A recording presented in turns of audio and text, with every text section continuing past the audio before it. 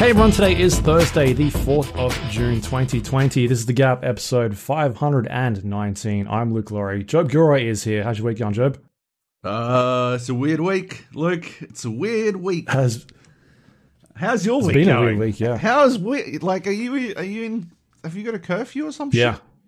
Yeah, we are. So we were supposed to come out of lockdown on Monday, I believe. That we're going to start, they've started sort of making the rules a little bit more lenient. So they've got this sort of 3-month plan of how things are going to open. And I think by mid-August, we should be back to being able to go out to a bar, things like that. And so they put out this plan on the week before, and we're like, Monday things are gonna go good. And then the police decided to do something stupid, which they've done many a times. And so now we are in a curfew from 8 p.m. generally till 5 a.m. and that started on the weekend. So I do not know if my phone will start going crazy during this podcast, but usually we get some sort of notification through our phones or through, they'll just interrupt the TV and say, you're in curfew, starts at, these times, blah, blah, blah. Don't go outside your house, basically. That is fucked. Yeah. So it's been a pretty hectic week.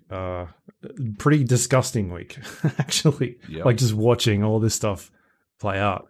We didn't generally watch movies on the weekend or late at night.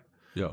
Friday night, we just watched the news because it was just kind of unbelievable what was happening out in the world. Yeah. And in the country we live in at the moment. So yeah, it's been pretty hectic just watching the news, keeping up to date with everything that's going on. But then also sort of watching how it's gone from one small community and then sort of exploded out into basically all of the states in the US and then become this global thing now. Yeah. It's pretty fucking cooked. It makes sense that it's exploded worldwide, to be honest. Obviously it seems endemic in the States. But it's not like it doesn't exist elsewhere. And this trend of police violence and the militarization of police is just, I guess it's a bit difficult to ignore, and especially if they keep throwing it in people's faces. What surprises me is how gung-ho American police forces appear to be about making things worse. It is so weird. They just keep escalating shit. They're I don't know. Australia is not infallible in this situation. We've got right. A lot of our own issues, and some of them have even reared their head this fucking week. This week in particular, directly after Scummo is all, we don't need to import controversy from America, and then we don't need to, because we've got police officers slamming Indigenous kid faces into the ground and stuff. There's no need to import. We're doing it ourselves. But at the same time, there is a stark difference between Aussie cops and US cops. I mean, the militarization levels are nowhere near what they are in the States. They got fucking, even as far fucking Die Hard, they're rolling up in fucking tanks and stuff, and terrorists / robbers are bringing fucking rocket launchers just to deal with that inevitability and stuff. It's they've got hardware like similar over here, but it's nowhere near the same level. So there's that, and there's the fact that, you know, a lot of our cops are well educated and stuff. That doesn't mean that, you know, there aren't systemic issues. It's just staggering the way that America has gone in the direct opposite direction. They've gone like less educated. They've gone for fucking more violent. You know, like the sorts of people who get cut from the fucking military because they're too fucking aggressive, which is an insane concept. Like, yeah, I don't know, man. America seems like it goes from one fuck thing. Like, how are there cops just letting dudes wander around with fucking machine guns? Assault rifles. Yeah. Protesting not being able to get a fucking haircut on 1 week, and then literally the next week tear gassing peaceful protesters who aren't armed at all. Like, what the fuck is that? That is so cooked. And it's... Yeah. I've been watching a lot of it, like, a lot. I generally watch a lot of news anyway, but it's sort of even more so the last 2 weeks, a week and a half that it's been going down. And yeah, for the most part, it is peaceful protesting. That first day wasn't as much. Like, they were definitely very upset and decided to burn down the police station, some people. But for the most part, it's been pretty peaceful. The issues that are arising afterwards, later at night, when people are taking advantage of the police presence, not being able to handle the entire city, depending on where it is, right? Yeah. And then looting and like organized crime that are looting and that sort of thing, or people like actual criminals. It's not the protesters that are breaking into stores stealing shit for the most part. And so they're like, the government that is in power at the moment is trying to lump those people into the protesters and say that's the protesters that are doing, or the rioters they're calling them. Yeah, and so sort of trying to justify that this force is needed. And you can see the videos online of peaceful protesters, like when he wanted to get that photo at the front of the church. Yeah. So he tear gassed like everybody. Like, hopefully something comes out of that, because I saw the Australian Prime Minister wanted some sort of insight into it, because an Australian cameraman was fucking punched with a Captain America shield in the chest, and then punched in the face, and then the female reporter was like smashed over the back of the head with a police baton. So hopefully, like, something comes out of it. Like, I'd be on the phone. It'd be cool. It would be like, so fucking... you doing, dickhead? It'd be so fucked if something came out of it because of that, as opposed to... You know, the real reason why they're protesting, though. You know, the whole reason they're protesting. But at least if these other leaders would be on the phone to this dickhead being like, what the fuck are you doing over there? Get a grip. I mean, yeah, well, as opposed to him, what he's doing at the moment. Like, Scummo wasn't even going to say anything. Like, you could, they were pressing him on the issue, and he didn't want to comment on it at all. And then, until, you know, the Channel 7 news team on the ground there got attacked, assaulted, and then, yeah, like, then he has to say something. So, yeah, from that perspective, you're 100% right. Like, yeah, they just, they need an excuse. They need, like, dirtbag world leaders like Scummo need an excuse to actually say something, because otherwise, I think his entire fucking platform is to just let Trump do whatever Trump does, and just sort of, I mean, his entire platform is to do as little as fucking possible as it is. Somehow skate through and fucking still look okay. People think he's done a great job about the coronavirus, even though his job was fucking, the states will deal with it. I don't want to fucking, I'm going to go on holiday to Hawaii again. Like, yeah, I don't know. It is all 100% cooked. And I'm watching American and just flabbergasted. Like, staggered. I was hanging out with some friends on the weekend. We were finishing up Betrayal Legacy. And one of their sisters is over in San Fran as well, like you guys are, and she, I think, is about like just got approval from the multinational company that she works for to just move back to Australia. Like, just move back because they're like the company she works for. They're all going. They're all allowed to work from home for the indefinite future. Sure. So she's like, yeah, I think like companies like Google and that are basically rest of the year work from home. yeah. And so they're like, well, if I'm working from home, why don't I just work from home in Australia? What the fuck? What difference, I guess? And yeah, so I mean, and that was just coronavirus related shit. That wasn't even fucking fully justified non-stop protesting related shit. Yeah, it's pretty cooked. And then obviously, I mean, this brings up another pretty fucking like, you know, fucking me listening to me stumble through fucking trying to get my thoughts out on this. It's weird that I can talk for fucking 15 hours a week about what I did and didn't like about a video game, but I try to fucking, I don't know, get through what I think about a situation like what's happening in the world, and I just can't fucking get there in any eloquent way. But like, it's a weird situation, a weird time for fucking video game companies. You got to balance. There's like this balancing act, right? Obviously, we'll talk about it later, I guess. I don't know if we will.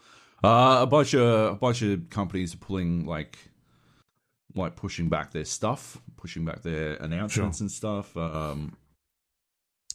and like releases. Call of Duty isn't doing season 4 for Call of Duty, I guess, and PlayStation isn't doing their reveal events tomorrow, and I think Cyberpunk's delayed as well, if I saw it in the notes correctly.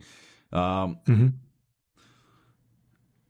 there is like an air of like there's like two sides of that, right? Like on one hand, I think, yeah, like there needs to be space made for the discussions that absolutely need to be had about all this shit, all this unrest, all this fucking this nightmare that goes on every day for I guess African American colored people of color around the world at the hands of police, minorities at the hand of police, and at the same time, there I guess needs to be something to lighten the mood, because otherwise people, like, we're coming off fucking however many months of people just downward spiraling as they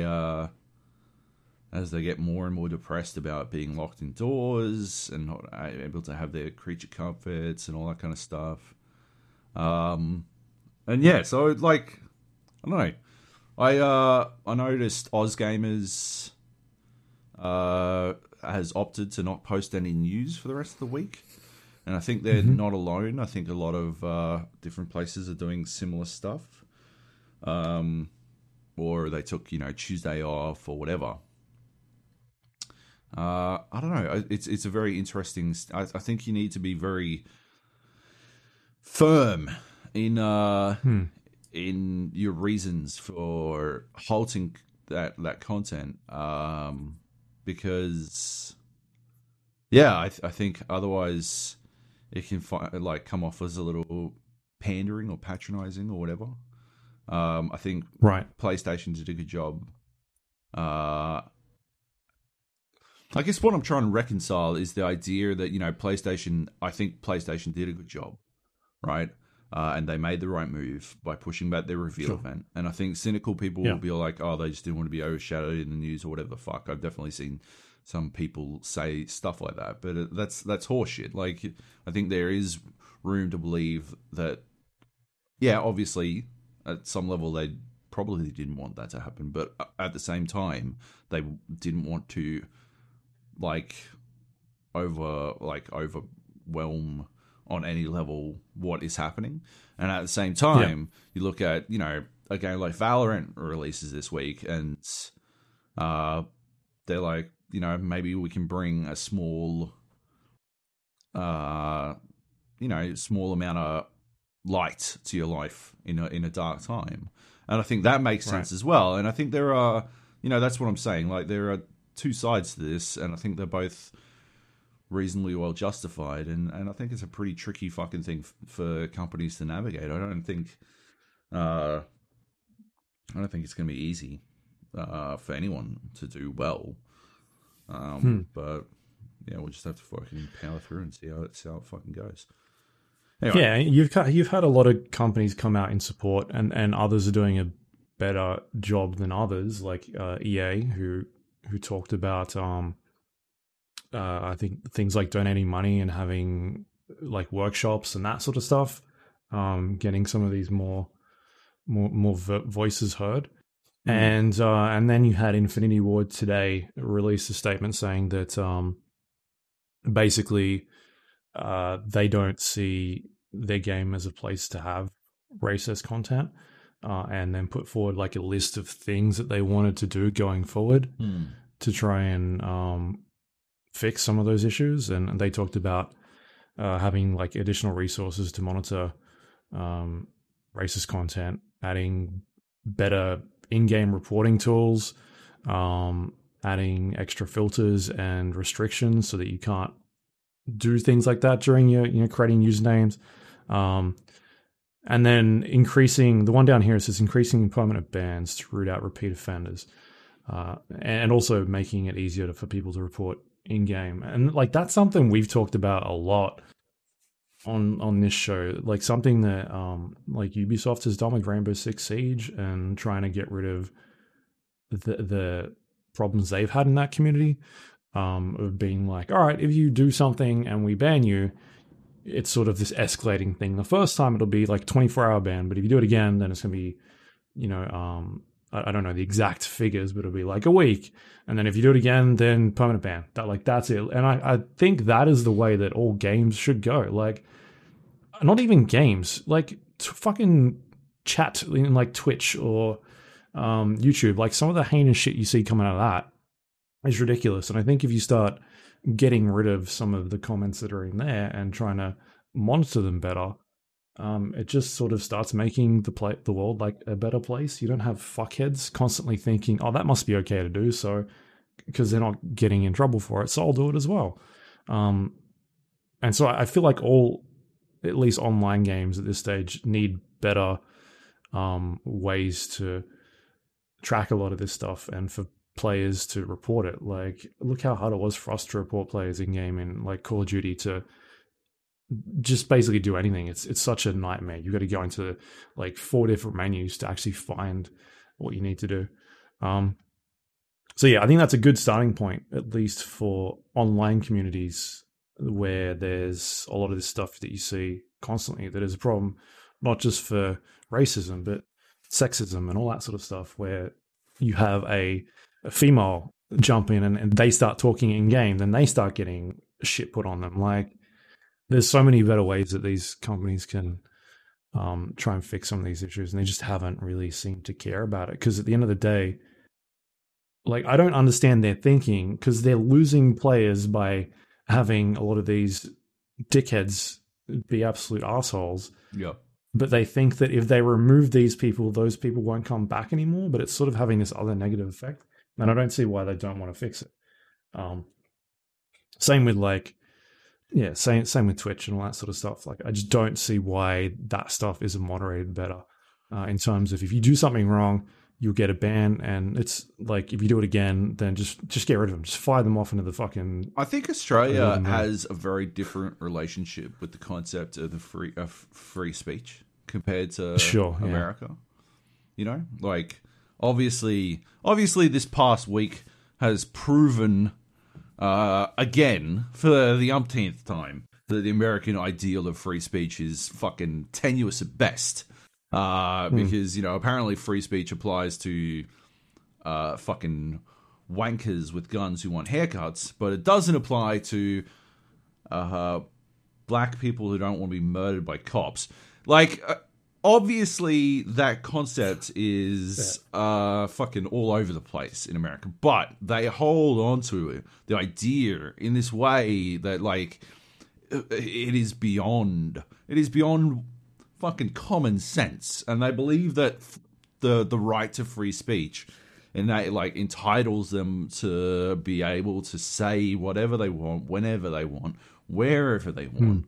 And so you wind up in this situation where I think companies trying to do business in America are, I guess, hesitant to like put in policies quite like I honestly think that the reason Rainbow Six put in its policy is because it's at heart a French company, and they aren't burdened by the same insane, I guess, concept of all encompassing free speech. And I think that a lot of other companies run into the same thing. I mean, it is a very tricky thing, right? Like it is the idea of free speech and Australia's lack of free expression, or at least written in stone free expression, is why for the longest time games kept fucking getting banned, right? In Australia, right? It was like there is no right to free speech or right to free expression written down anywhere in Australian law in a way that entitles us to play games where we do drugs and stuff, and that, like, so there is that situation, and yet at the same time, the version that Americans seem to believe in, where they're allowed to say the N-word as many times as they can on fucking in Call of Duty games, that's not how that works either. Saying stuff in game chat, that's a private forum. They're allowed to ban people for saying whatever the fuck they want. They could ban you for saying Call of Duty is shit if they wanted to. I mean, there would be a righteous... and you've agreed to their terms and conditions, exactly, and all that sort of stuff. And yeah, like you have to fucking abide by those rules. It's a private company, and they can do whatever they want. I think it's just that American companies feel they can't. There are inalienable concepts, Yeah, but Call of Duty, I think Infinity Ward are making the right move. I mean, I've been playing Valorant since it came out, and I tried to report the three people who had some form of the N-word written conspicuously in their name already. I don't know how you're able to make a fucking account with that word in your fucking name, but people find a way. This is in Australia. Like, I know it happens a lot in America, but like this is over here, so it must be pretty fucking common if they've found some way to do it.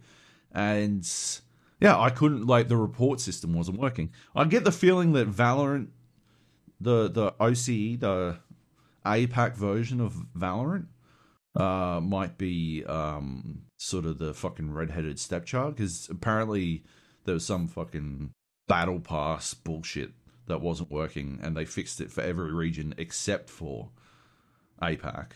And right, I think they still haven't fixed it in APAC, and it's been like fucking 2 or 3 days now. So I get the feeling that nothing is quite, like, they're just barely the Samsung smart fridge that's running the servers for Valorant in OCE is just barely getting games going, let alone fucking, because we're getting pack loss and all this kind of shit. Everyone's talking about how it's got the best fucking hit reg in any game they've ever fucking played, and I'm like, I don't know about that, because I'm gonna watch the tape back, and I'm pretty sure I hit that cunt 4 times, but it says I hit him once. And I watched the tape back, and I hit that cunt 4 times, but it says I hit him once. And yeah, everyone's like, oh, the hit reg. Oh. No, I think the OCE servers are fucking 2 cans on a piece of string. And so the report system's down, the battle pass system's down, fucking finding friends. Played a game with junglist, 2 games with junglist last night. It took us fucking like 15 minutes to actually find each other in their fucking friend system. Yeah. So like that aside, I can't believe those names got through, and like I got fully fucking sidetracked. But yeah, I can't believe those names got fucking through in the first place. Like, how did they not just get banned up front? I don't understand. It's ridiculous. I'm sure if they spent all their time on their fucking anti-cheat. Yeah. Well, yeah, they had to go to work on it. But yeah, like the names were disguised, but like surely at some point you go through every fucking possible variance of the disguises. I mean, there can't be that many ways to disguise that word. Like, you're limited. An I, an L, or a 1, I suppose, and 3 or an E, or there aren't that many fucking variants. Like, just fucking ban all the variants. It's pretty easy. Just don't let people make the fucking account with that name. Anyway, yeah, I relish the day when I no longer have to see garbage in chat. Like, I 100% still see. I mean, every time a Warzone server has the all chat on, it is the fucking worst of humanity. Like, I'm like, just fucking, yep, get the boat, Noah, let's go. Fucking, because it's generally you're playing console players, right, as well. Yeah. And so when somebody dies, you can hear their all chat. It switches it on. Oh yeah. Yep. Sometimes it's excellent because you can hear people just rage. Yep. So hard. But sometimes and the other rage times is awful. Yeah. Yeah. Sometimes the rage is just strap a rocket to the planet and yeet us into the sun. Yeah. Anyway, shit's cooked, I guess, is what we're getting at. And like I was saying, yeah, like I don't know, I don't feel eloquent enough to really get into all that kind of stuff, but I'm glad we talked through it. 'Cause it's fucked. There are, loads of ways that you can do stuff to help out, sign petitions, donate, all that kind of stuff. Do it if you want to. Don't if you don't, I guess. But video games, shall we just kick off into Valorant right now, or should we wait? May as well. Yeah? Okay. Because it's out now, right? So this is it's now free to play? It's free to play and out everywhere. Yeah. So this is Riot's first person competitive shooter. Yes. First person Counter-Strike ripoff. Yeah. Yeah, I uninstalled it. I've uninstalled it. It's gone. My main reason for uninstalling it was because I didn't want to have to turn on Vanguard every time I turn on my fucking computer. My second reason for uninstalling it is because I don't like it on a fundamental level. But I did find that, like, if it was on my computer, I would load it up just to see if I could work out what I didn't like about it over and over again. I've uninstalled it. I think I've worked out why. So Valorant is, it's a hybrid between Overwatch and Counter-Strike. So it's halfway between one and the other. I think it's more Counter-Strike than it's definitely more. It's sort of like Counter-Strike with abilities. Yeah, like that's definitely it. Like, it's definitely more Counter-Strike than Overwatch, but you can see the influences of both, I think. Right? which is like you've got two teams, only bomb maps. You go in, you set up the spike, not a bomb. Like, yeah, I don't know. This feeling that it was like, I think I've said this before, that it was created in a lab, right? Like that it's been designed from the ground up, and Right. like, oh yeah, it's we can't call it don't plant the bomb, plant the spike on the spike site, not the bomb site, and no real guns, but they all look like guns, and it's two teams. We don't give them names. There's no terrorists or counter terrorists. They're attackers and defenders, and yeah, like even Rainbow Six, your primary objective is to defuse a bomb, Yeah. but it's a training exercise. yeah, it's blue v blue. It's all operators versus operators. They're all good guys, but it's still bombs, Anyway, there's only spike maps. There's only DE maps in Valorant, to use Counter-Strike lingo, and it's two teams. You play 13 rounds on one side, and then you switch sides and you play 13 on the other. And is it 12 aside? I don't know. It's first to 13. Something like that. It's first to 13, so I think it's 12 aside. And that's about it. That's the game. You go for 12 rounds on one, like, attacking, and after that, you go for 12 rounds defending. It's Counter-Strike with abilities. I don't like. There's not much else to really say about it, honestly. They've deliberately aped a lot of Counter-Strike elements, like a significant amount. There's economy. It feels like Counter-Strike. Like the shooting feels like Counter-Strike when you play it. Yeah, it's like they specifically so went weird. out there to make it feel like Counter-Strike 1.6. They've said this a billion times. I personally didn't love the shooting in Counter-Strike 1.6, so that doesn't help me all that much, although apparently it's more forgiving in a lot of elements, like a lot of Counter-Strikey elements, but like counter-strafing and stuff like that. But I am still struggling to get out of, like, I've spent the last couple of days struggling to get out of fucking Call of Duty brain. So all of that's lost on me. Just run in. If I headshot a cunt on the first bullet, I'm dead anyway. So fuck it. Yeah. And there's no shield either, so there's no shield, so no insta win, no guaranteed win. Like the shield. You were just standing behind other players. I actually stood in front of another player yesterday. Last night while playing with Jung, I just stood in front of my guy while he was planting the bomb because he was putting the bomb down in the dumbest fucking spot. Holy shit! I'll get to that, but it's I don't Spike. know. The spike.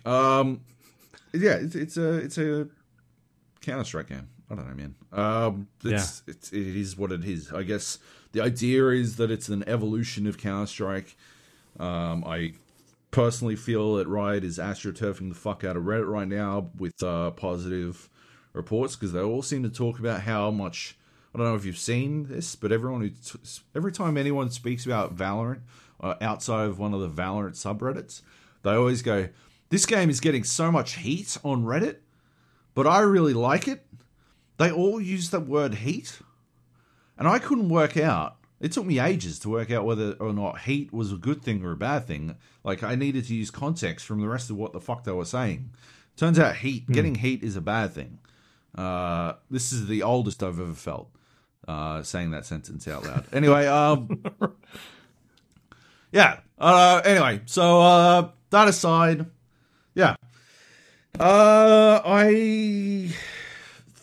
I don't know, man. I don't. How'd you go with all the abilities and stuff? Because I think that was when I talked about it, sort of my chief complaint, like being able to determine what the fuck anything did, like what's going to cause me damage, what is.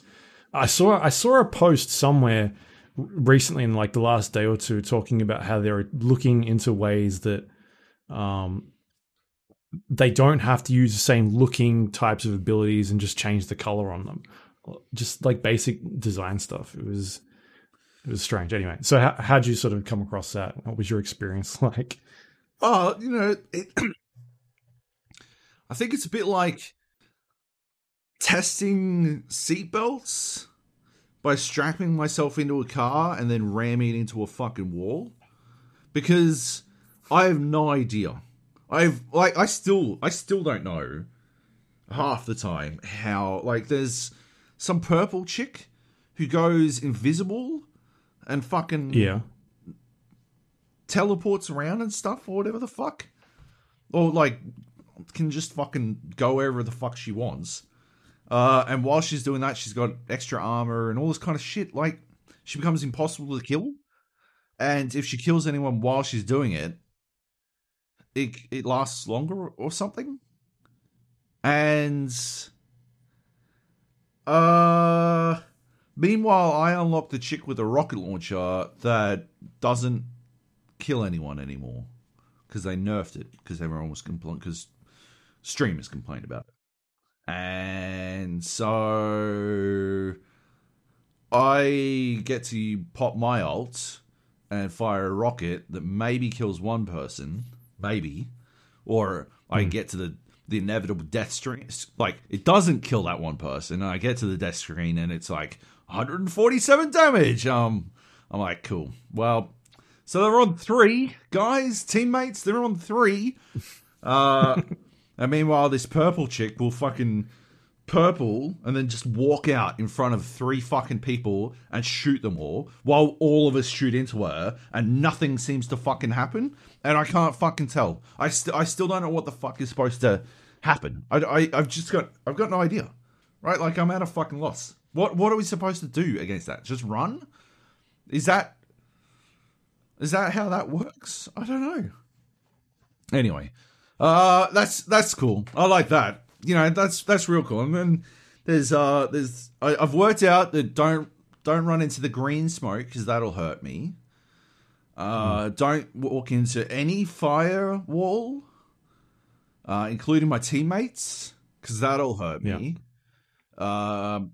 Actually, if you see the fire guy on the map on your team, go to the other bomb site, because he will definitely flash you. He will flash you literally every fucking time. What else? I had there was a guy, like, I was playing a game and one of the guys thought I spoke too much, because at the start of the round we were attacking, and the first round, in our initial round, everyone just went fucking anywhere. I had the bomb and I was alone going to A. Sorry, the spike. And I was alone going to A, so I went back. Noticed nobody came with me, and I went back over towards B. And they went through mid to go to A, and nobody told me any of this.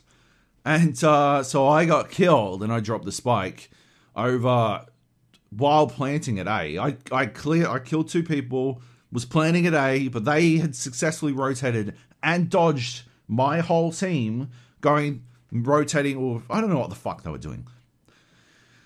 Anyway, so on the next time, I had the bomb, and I'm like, guys, let's stick together. Let's all go to B.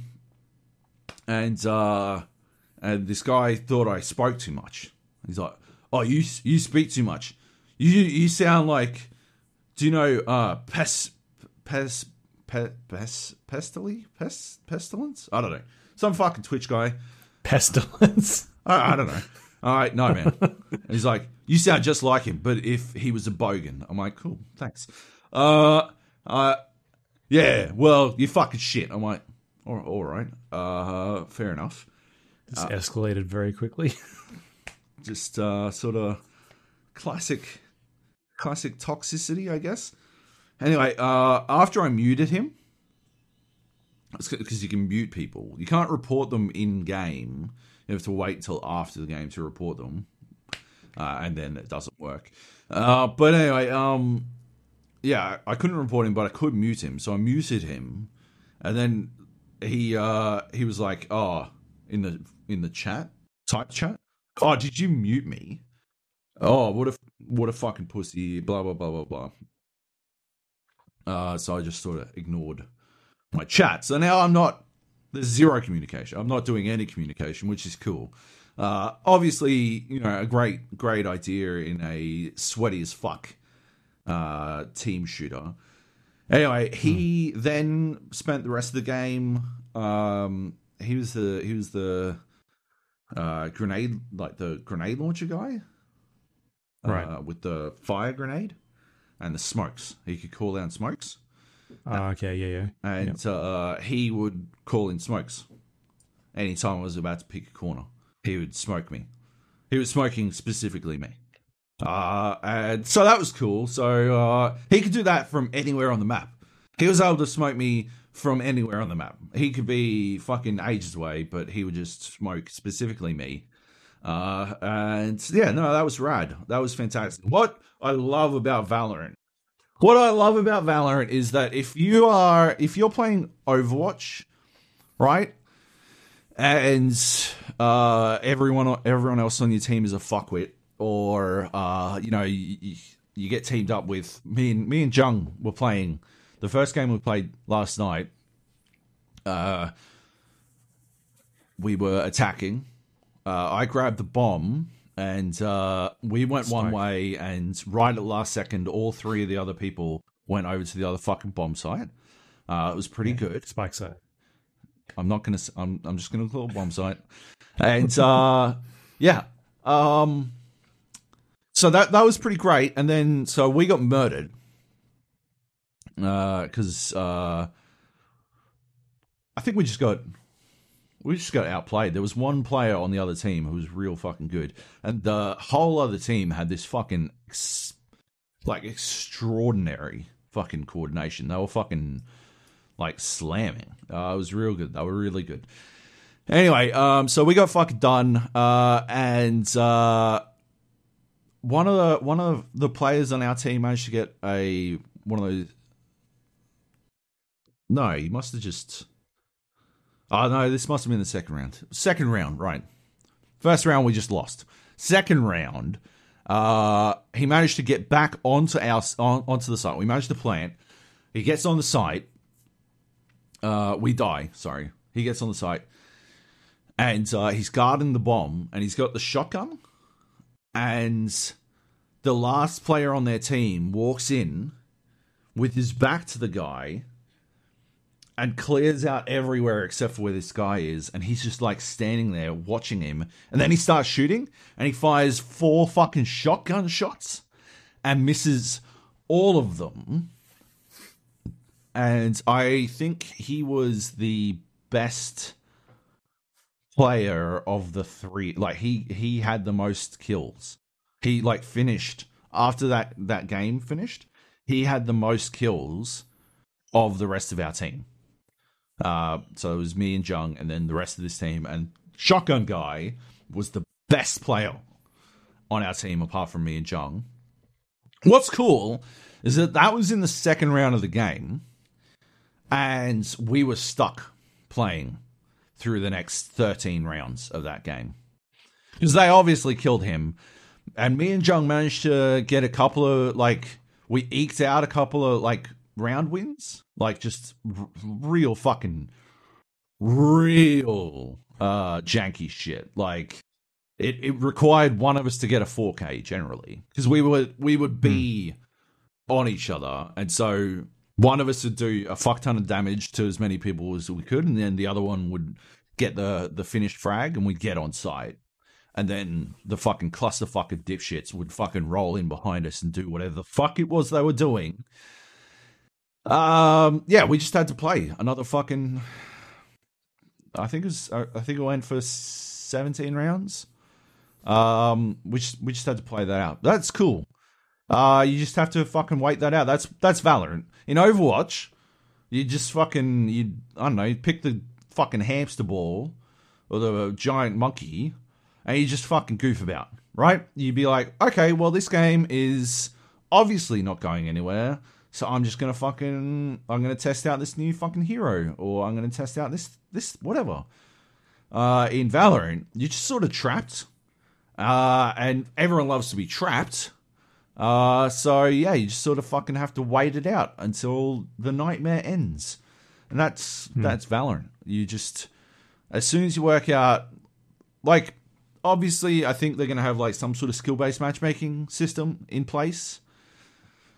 So that hopefully you'll get dumped with people who are as good as you. Yeah, they're talking about a ranked mode or something like that. Yeah. But it's not there. But they released a competitive shooter without a ranked mode. Yeah. Right? Okay. So what's the point of playing them? Why am I playing fucking... I had one game go for fucking 22 rounds, I think it was. Like, that took 70 fucking minutes, I think it was. It was fucking bananas. 70 minutes. Oh, and by the way, how, like, what is it, 20 seconds for the buy phase? I don't know. I don't think unranked needs 20 seconds for the buy phase, or 35 or whatever the fuck it is in the initial buy phase. The first buy phase of every half is fucking super long. And I took to spending that first fucking buy phase talking about how long the buy phase was, because what else would what the fuck else was I going to do? So you got a drone. Did you use your drones? I forgot to drone it out. That's what I should have been doing. No, I just like, what the fuck are they doing? Right? Like, why is it that long? What ranked? I guess I get it, right? Because it's a buy phase. But holy shit, I do not. I like, and the pulsing of the barrier, the spawn barrier. It's not in time with the seconds. It doesn't happen once every second. So I just stand there watching it pulse, and then watching the clock, and watching how out of sync they are, and going slowly fucking crazy. Anyway, yeah, I don't like the fucking. I don't like that you've got full silent footsteps when you walk. I do not like that. I think the map design is such that there are too many fucking, like, too many COD corners is what I call them. Those corners where you've got to clear out one side and then 180 to clear out the other side, because otherwise you're going to get fucking, like, murdered. Yeah, like angles. Watching, like, 3 different angles and when you come around a corner. And they are, like, full fucking, 180 degree turns, right? Like, you've got the bomb site entry points are out of control. And, like, I think in Overwatch, you can, like, the way operators work in Overwatch, I can't remember. I don't know. The last time I played Overwatch, you could always just change hero, right? You've got role lock now, right? In Overwatch. Yeah. So you're stuck as a tank if you like shoot as a tank. But you can always change from fucking Reinhardt to Winston if your team needs someone a giant monkey to jump over and drop a fucking dome or something, right? But if your team didn't pick any fucking, like, anyone with smoke, then good luck getting in on sites, right? Yeah. I guess it's similar to Rainbow in that if you didn't pick any fucking hard bridges, you kind of cooked. Right, but that resets every round. Yeah, exactly. Right? So you can always get away from that. But no, in this, you're stuck for 70 minutes with no way to get in on site except to all bust in at the exact... Sorry... If you heard all that fucking clattering. It's not like, oh, this strategy's not working, let's try something else. You can't do that. You've got, whatever it is, 30, 20 fucking rounds playing with the same characters, trying the same strategies. Yeah. There's no room to... And I think that's going to become a problem with even with metas again. because you if they want to go competitive and try and hit the esports community, then there's no room for trialing something different, because everybody's going to find the thing that works and everyone's going to run the same combinations, and it's going to become stale. It'll be like even Overwatch has the bit where you can change your characters mid-match, right? But you jump on one map and it's like, this is the 5 characters you pick, or 6. I don't know how many players are in Overwatch. 6. But it's like, this is the meta. This is what you play. There's no room for trying anything. And I think that's sort of something they've locked themselves into. Yeah, like, it's very early to make that sort of call, but I 100% agree. At the very least, it's a situation where there are characters that 100% have to be picked. Like 100% have to be picked. And I think we spoke about the characters that we would always pick in Rainbow Six. 100% I want to have on a team, and so if nobody else has picked it, I will always. Back in the day, would always bring a Thermite. But personally, now I'd always bring a Habana. Maybe an Ace. Ace does sort of fill that fucking hole. But I would always, if my team doesn't have a hard breacher, I will always bring a hard breacher. Unless I'm full blown goofing it up as Amaru in fucking quick matches, I'll always bring a hard breacher. I happily play that role, right? Sage, I think her name is, in Valorant. Is she the one that fucking heals cunts? One of them heals and revives dead players, I believe. Yeah. Right? I think... Yeah. She has to be on any team. If your team doesn't have one, your team is at a significant disadvantage. That's already begun, right? I heard people complaining that our team wasn't going to have a Sage yesterday. I insta-picked Raze because she was the only person I had unlocked at the time. And people were like, oh, so we're not going to have a Sage. This person who was complaining hadn't locked in a character, by the way. Which I think is pretty classic for that sort of situation. So we're just not going to have a Sage? Well, I'm not going to do it. Okay, why don't you do some fucking self-reflection and work out why you wouldn't do it, and then apply that to everyone else. Right, fair enough. So that's why we don't have a Sage. Because in your game that has been out for the game's been out for 2 days, and people want to play the new characters that they unlocked. Interesting in unranked garbage mode. But yeah, competitive games will always have a Sage, as far as in my opinion, because what she brings to the fucking table is out of fucking control. And then there's, I think we'll see a lot of similar stuff from other characters, as the Reyna chick is the one that basically becomes fucking invincible or some shit. Oh, okay. So I'm looking at her now. Reyna, the purple chick. Enemies killed by Reyna leave behind solar orbs, instantly consume a solar orb, rapidly healing. So she didn't have armor. She was just healing through everything we fucking did. And she becomes intangible and invisible. If once she uses her ultimate, she can't be shot and she can't be fucking seen, right? And she can blind people. That's fucking ridiculous. And meanwhile, fucking my chick has a rocket that fucks her up all the time. Anyway, yeah, and you're getting flashed by a teammate. Yeah. Or smoked out. Anyway, I think Valorant would be a better game if it didn't have abilities. I think Valorant would have a fucking hope. But then it'd be Counter-Strike. Yeah, fuck it. Why not? Why does it have to be some weird fucking like mix between Counter-Strike and Overwatch. Why not just fucking...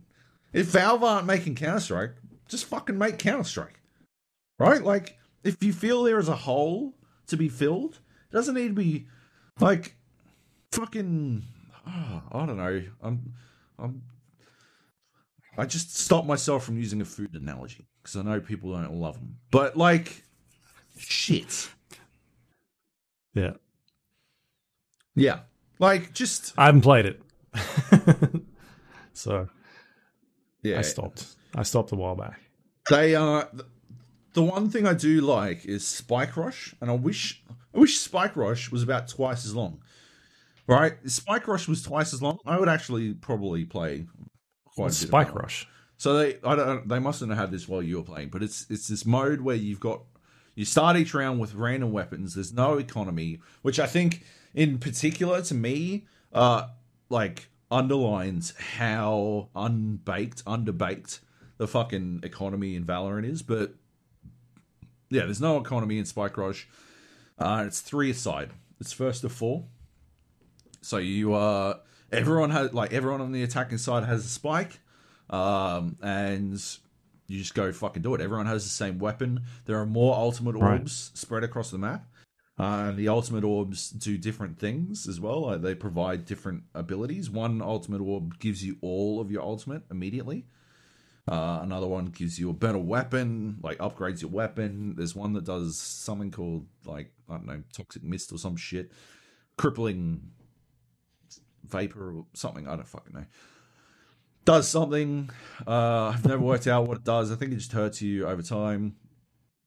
And, yeah, basically, you play the regular game, but it's way faster, It seems like the round times might be shorter as well, but basically, yeah, you just go out. Everyone's got the same weapon unless they get to one of those upgrade orbs, and you just see what you can do. The stakes are a lot lower, so everyone's like less of a fuckwit. People aren't fucking getting shirty with each other because they don't have to spend the next fucking 60 minutes with these cunts. Like, they're just fucking having fun. It's a bit of a dog when you get fucking the gun everyone has is the double barrel shotgun piece of shit. But right. Other than that, yeah, like you just go out and see what happens. The biggest problem with it is that you can't press B. I had the semi clever idea. I unlocked a second character, and I unlocked the dude with a camera, Cypher. I unlocked Cypher. He's not great. He's not great on fucking, like, I guess, Spike Rush, but he is, like, amazing on the regular mode. Yeah, he puts a camera on the wall. He puts a smoke down that isn't a smoke. It's some sort of, I don't know, electric smoke. I don't fucking know. He puts these trip mines down, which are fucking amazing. Jung used it. Like, Jung took in both games yesterday, and I feel like Jung wasn't using them very well.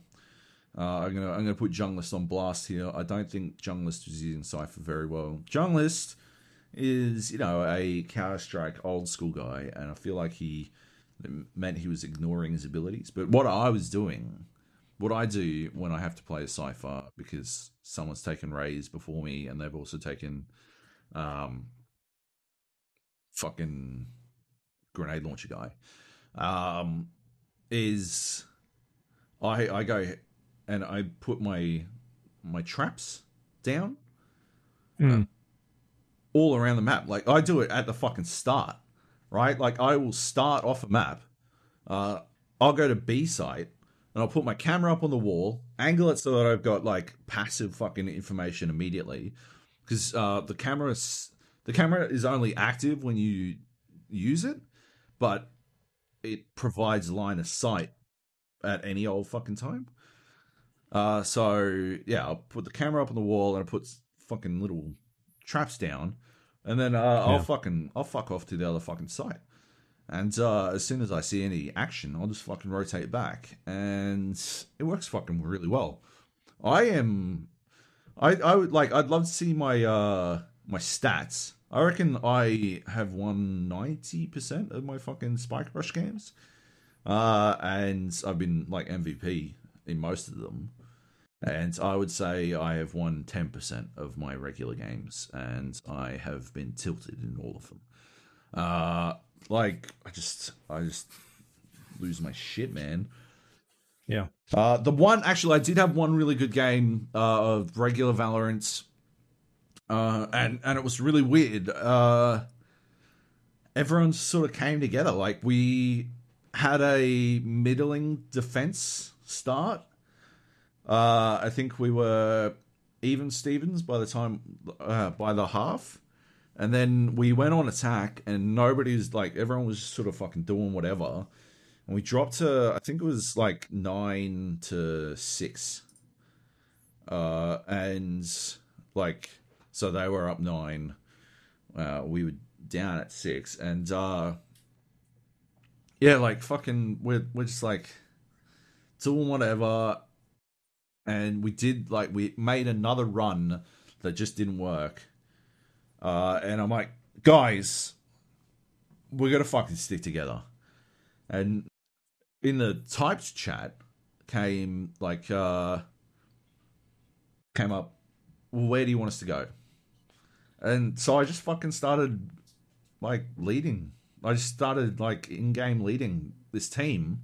And they did what I said. We lost one more round when I tried some goofy shit. But we won every other fucking round. And it went really fucking well. And that felt pretty cool. Like I could see enjoying Valorant, but like I could also like all I got out of that, right, was that I don't know, I like being in charge of shit. I guess I'm just a bossy cunt. But no, what I got out of that was the same as what I would have gotten out of fucking playing Counter-Strike, right? Like, it's not like what happened was unique to Valorant. It was just the satisfaction of a team coming together and doing their fucking, playing their roles correctly and doing stuff right. And that, like, whether that's in Valorant or Counter-Strike or Rainbow Six, like, that can happen in any of those locations. The only difference is, in Valorant, it takes 70, like, if it's not going to happen, you're stuck with them for 70 fucking more minutes. And in Rainbow Six, at least it's over in fucking 25. You know, like, right. That's the thing. That's the big deal, in my opinion. Like, the stakes are dramatically different. In Valorant, the stakes are extremely high, and I think it leads to a significant amount of toxicity. And that's saying something, because Rainbow Six gets pretty fucking toxic sometimes, but I still feel like I was deliberately dicked on more in Valorant in the fucking 2 days that I played it than, like, I generally am in Rainbow Six. Like, yeah. It's, yeah, I don't know. Like I said, I uninstalled it. I think, like, I just don't see who it's for, honestly. I didn't really go into the silent stepping thing, but it rewards corner camping too much, and I just don't like that. Like the move sets of the operators, they don't seem terribly well thought out. Like they're fairly indistinct. A lot of them look pretty fucking similar. Just different colors. Yeah, like slightly different colors, or like, and so it's like that doesn't really help. And then you just don't know how they even as a player playing them, you don't know how they work properly. I remember playing as Viper. She's the chick that throws down the does a lot of poison moves. Yeah. She's got one, it's called Toxic Screen, and she's able to put like a line of gadgets down, and then you can leave that area and activate the ability. And you've got like a meter that starts off at like 100%. And whenever you use this toxic screen to enable it, it slowly drains the meter, but it stops people from going through this screen or get damaged. But the thing is, when you put this gadget down, as a player, I don't know if my crosshair where I'm aiming is where it's going to land, or like, is it going to go from me outwards, or is it going from where my crosshair is towards me? And then how far is that line supposed to be? And so I found myself getting to a doorway and being like, I don't know where I'm supposed to aim. Like, do I aim in the middle? Or do I aim at my feet? Do I aim at the end? And so I'd end up putting it down somewhere and it wouldn't block the entire doorway. Like, you'd have a smidging where it's like someone could squeeze through. Just like basic stuff like that, where giving the player more information on like how you're supposed to deploy these abilities, right? Yeah. Or like what they're supposed to do. And it's not like I can pick it up and then redeploy it. And then like, I don't know, can they be destroyed? If I shoot at them, nothing seemed to happen. Maybe it's changed since then, but it's just like giving players information on how this stuff works just seems to be something they haven't thought about as much. They just it just seems like it's really been quickly pushed out there. I remember when it first launched, they first launched Australia, and I was talking to you about like, I don't like the look of the abilities, and you're like, no, that'll change in early alpha. Yeah. But that's how the abilities look now. They all look the same. They're just different colors. Oh, 100%. I was thinking they had to change because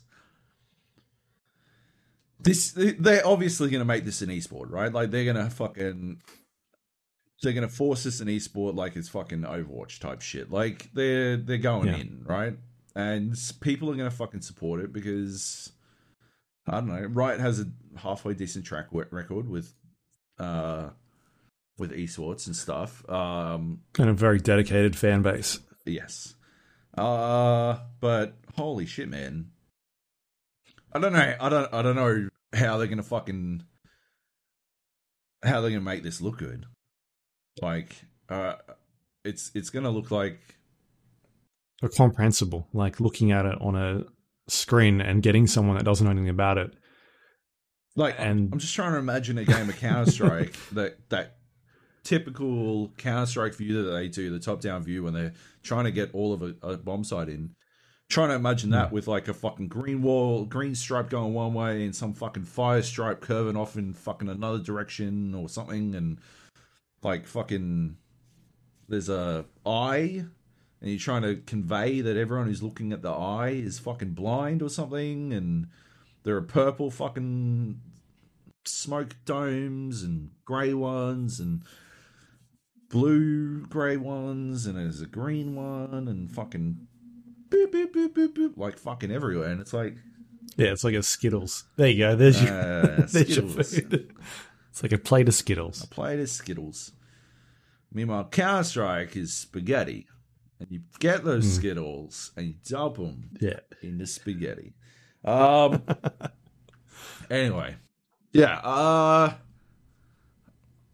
If you're having fun with it, more power to you. I'd just love to know what you see, what you're getting out of it that you can't get out of Rainbow Six or Counter-Strike, you know? Like, I just don't see it personally. Do you know what? If you're playing with a full team, this is something Junglist was saying. Junglist was like, this wouldn't be a problem if we had a full team. And, but then I'd have to have a full team. That's the thing, right? If the only way I'm going to have fun in this game is getting a full team together, then it's pretty pointless, right? Like, yeah. Two of us online, so let's go play Warzone duos, or duos in trios, or there's three of us, let's go play trios. Oh, there's four of us, let's go play quads. Oh, there's five of us, oh, we've got a Valorant team, let's switch games, and shooting models, and entire fucking headspaces, and we'll go play Valorant, I guess. Like, yeah, it doesn't really work for me. Or you play the standard 5 versus 5, right? And you come up to those issues I talked about when I first played. If you're not in a stack and you get players that aren't 100% committed, you get 40 minutes into this game and then they just bail and they leave, and then all of a sudden it's now 4 versus 5, and then someone else bails and it's 3 versus 5, and you're like, well, I've just wasted 45 minutes of this game basically. Cool, thank you. Yeah. I've had multiple games. We had one game where fucking there's only 2 of us left, and we like fucking at the end of every round, like, because I had to all chat to tell them that they're AFK in our base. When they first went AFK, they just get deleted afterwards. But like as soon as it was down to 2, every time they would, like, we still won rounds, which was amazing. But we were getting extra econ, and you get like an ultimate orb wherever they were going to spawn. So you get like 3 extra ultimate orbs. Right. Okay. Yeah, that's smart. Yeah. But yeah, like by the end of the game, the other team was like teabagging. They were like teabagging and like fucking just being mad dickheads on us. Meanwhile, in Rainbow Six, when I've been the last person alive, like the other team will be like, "Oh, we're gonna use knives only," and stuff like that. Like they'll be like, "Oh, we're going knives only. We'll see you in the fucking kitchen," and and then you go into the kitchen and they'll like knife you one at a time, and like it's still heinously lopsided, but at least they're still having fun, and I'm still having fun, and we're just having a goof. But these guys are like still going 100% sweaty, and like we're still winning rounds on them, which I think is why they started teabagging, because we still managed to fucking like get a couple of rounds off them. Like I think they were fucking embarrassed, and yeah, they're still going 100% sweaty. They're doing their fucking best. The worst part was like we were fucking way up as well. We were so far up on this fucking other team. Anyway. And yeah, players just started leaving. And like, we just had to fucking... Cool, I guess. This is just... this is us for the next 60 minutes. We could have just fucking left, I guess, but then we get a leaver penalty and we wouldn't get any XP for that fucking round. And like, they've just trapped you, right? Like, it's fucking dumb. Anyway. Anyway. All right. That's Valorant. Let us know what you think. Yes. Yeah, I'm probably done with it as well. If no one else is playing it, it looks like none of our crew is going to be playing this one. So no. And I don't know how well that'd work with 200 ping, 250 ping, whatever. Maybe not as good. Yeah, it might not even let you in. Yeah. All right, should we move on? Yep. We've got a lot here. I might just quickly talk about Maneater, which you played last week. You talked about it. I ended up picking up a copy on the cheap through the Epic Game Store, who are still doing their mega sale, I think they're calling it. So you can pick up games and they give you a coupon and you get a bit of a discount. It doesn't matter how many times you buy a game. It just kind of takes $10, $15 off every time you buy one. So yeah, I thought I'd check out Maneater. I didn't have much else to play. And yeah, I had fun with it. One of the two of the complaints you had last week was something that we talked about in the patch notes, which was camera issues with the first 2 sort of sharks. You play as a shark in this game. It's a shark PG, shark RPG, something like that. Yep. And you start off as like a baby shark, and you start growing up, and you had issues with the camera on the first 2 stages of that being shark in the swamp area, right? In patch notes said they made changes to that. I didn't have any issues navigating that area. I think you said you were having problems where the camera kept going like above the water, and you couldn't like see below it. I never had that issue at all. So I think they ended up fixing that in that day 0 patch, whatever it was. So that was all fine. Uh, what was the other problem he had that I think I fixed? I can't even remember anymore. But I think there was two that we talked about last week that they seemed to have addressed. Oh, the one where you could sort of um, look at enemy predator or hunters and get sort of a gauge of what their boundaries were. So like you Yeah. could go and attack them and sort of kite them out. I don't think I saw that as much. They seem to chase me, but I would be quick enough where I could eventually just get away from them. So maybe they changed that as well. But anyway, I didn't have any issues with that. Otherwise, like it's for what it is, I think it's a pretty fun game. Hmm. I think it's maybe a tad too expensive for what they're sort of charging for because it's nearly a full price game. It's maybe $10 to $20 shy of a full price game. So I think the like $30 US, $50 Australian sort of mark, $40 Australian mark, it would be a good spot for where this is. Because like some of the core gameplay loops are pretty fun. And I was quite surprised at how much fun I was having. Like it is very repetitive. It's got that like Assassin's Creed vibe where you do one thing and you go to the next area and it's kind of like the same sort of 5 or 6 things that you're doing over and over again. It's just in a new area. They don't really introduce any new mechanics as you progress further and further into these new biomes. But the ones they had in there, I thought were really well done, and I was having some fun with that.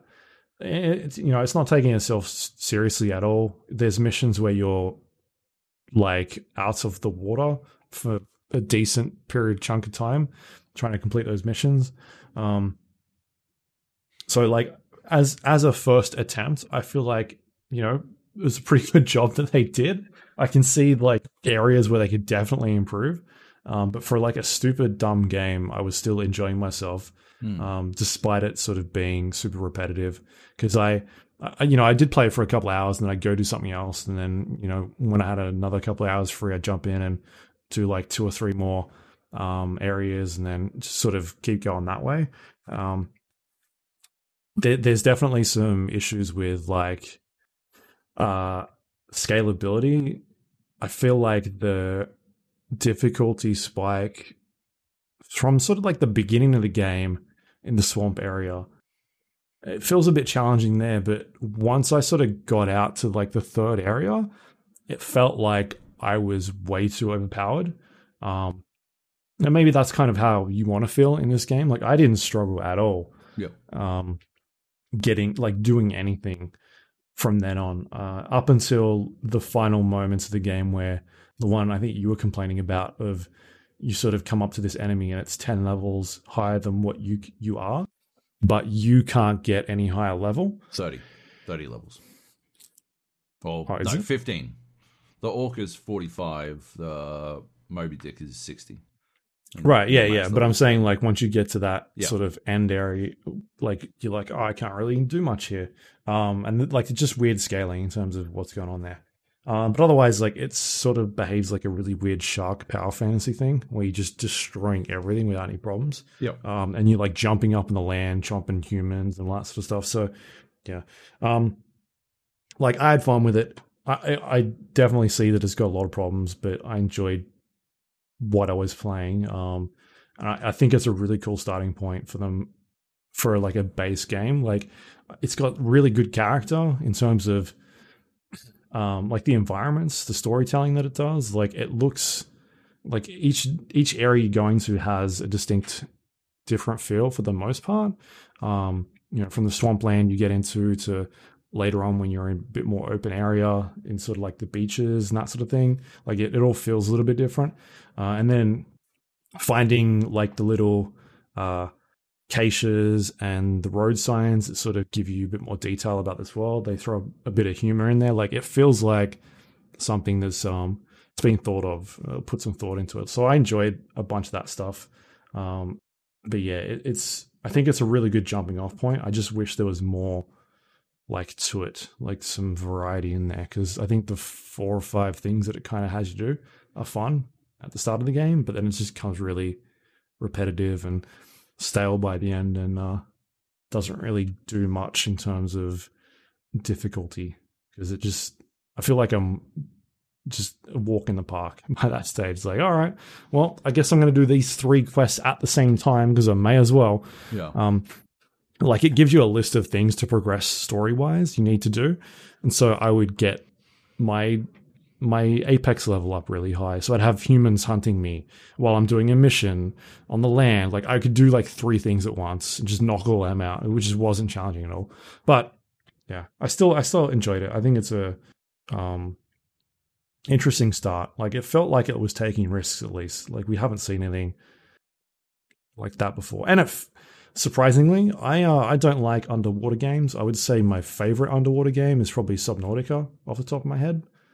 I would say my favorite like platformer featuring plumbers is Mario. Like, fucking yeah, it's the best. Of course, your favorite underwater game is the best underwater game, you fucking lunatic. How many other like, there's not that many other underwater games, really, to be honest. No, I mean, then there's not a lot, but even when you look at just normal games where they're like, here's the water level, I'm like, this is going to be the worst part of the game because nobody likes fucking water levels. True. I think they did a good job here. Like, the swimming feels really good. Like, the shark movements, I think, are really well done. Like, the animations of it when you get up on a pier and this giant shark is like flopping around looks really well done.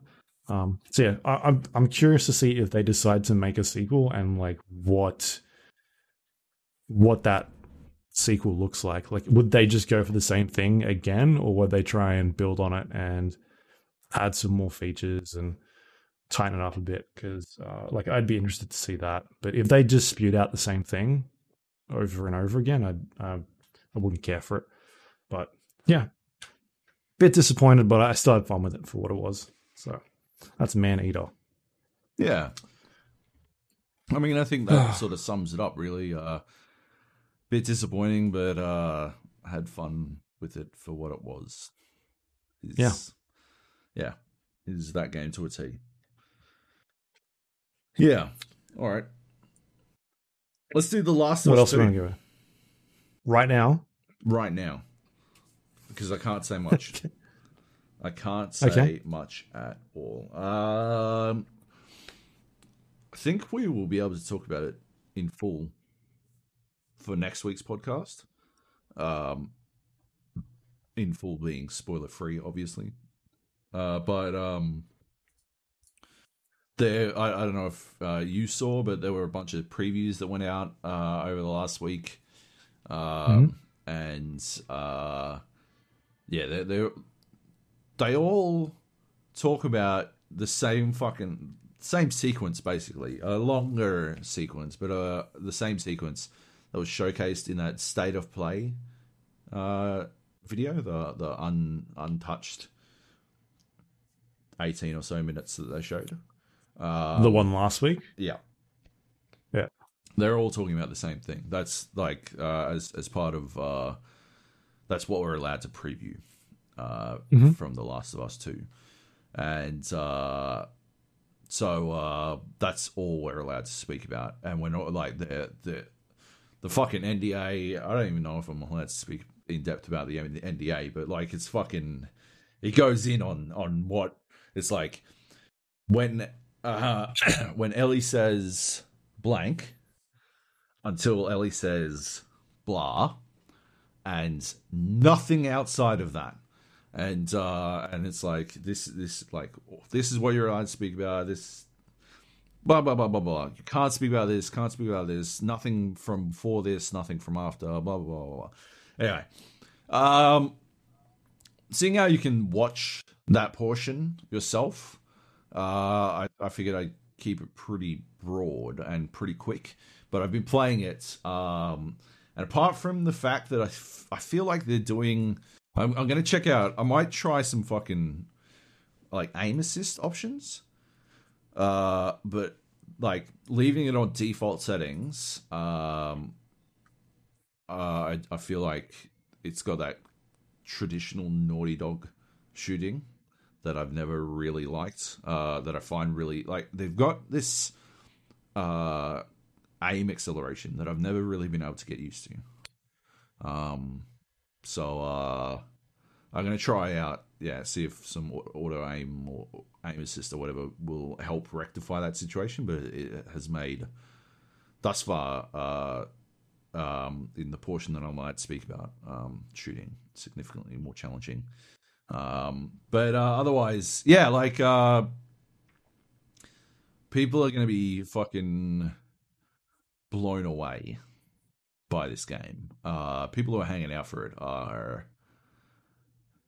from what I've played, and what I'm allowed to speak about, going to be very happy with what they're putting together, because it is one of the. I think I've been pretty upfront. I wasn't like a giant fan of The Last of Us 1, mostly because I'm, old Jobo, gameplay first, narrative second, unless they are beautifully intertwined.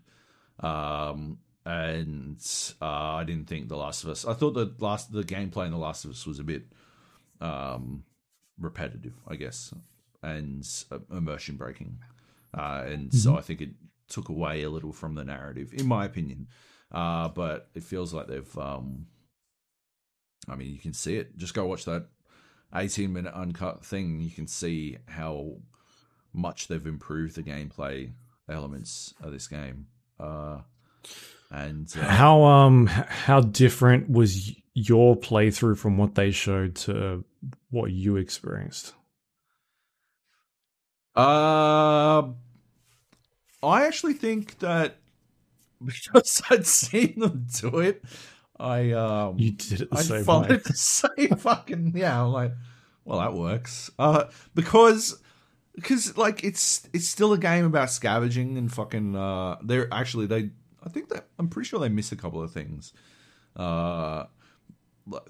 It's a game about scavenging and looking for everything, and like because you can use everything that you find, you're very heavily incentivized to try to find everything you can. And so I think that they definitely missed a couple of things, but most of the time I'm like, I remember. I probably would have. I think I probably would have followed a pretty similar path anyway, but I did. There's that one bit where they get jumped, that I was very well prepared for, at the very least. Which I guess is why you don't want anything spoiled in games like this. But it's worth hanging out for, I think. I think. Are you allowed to say like how far into the game that demo was that they showed? No? Oh, I don't know. Probably not. Maybe. That's all right. Let me have a quick. I'll have a quick squiz.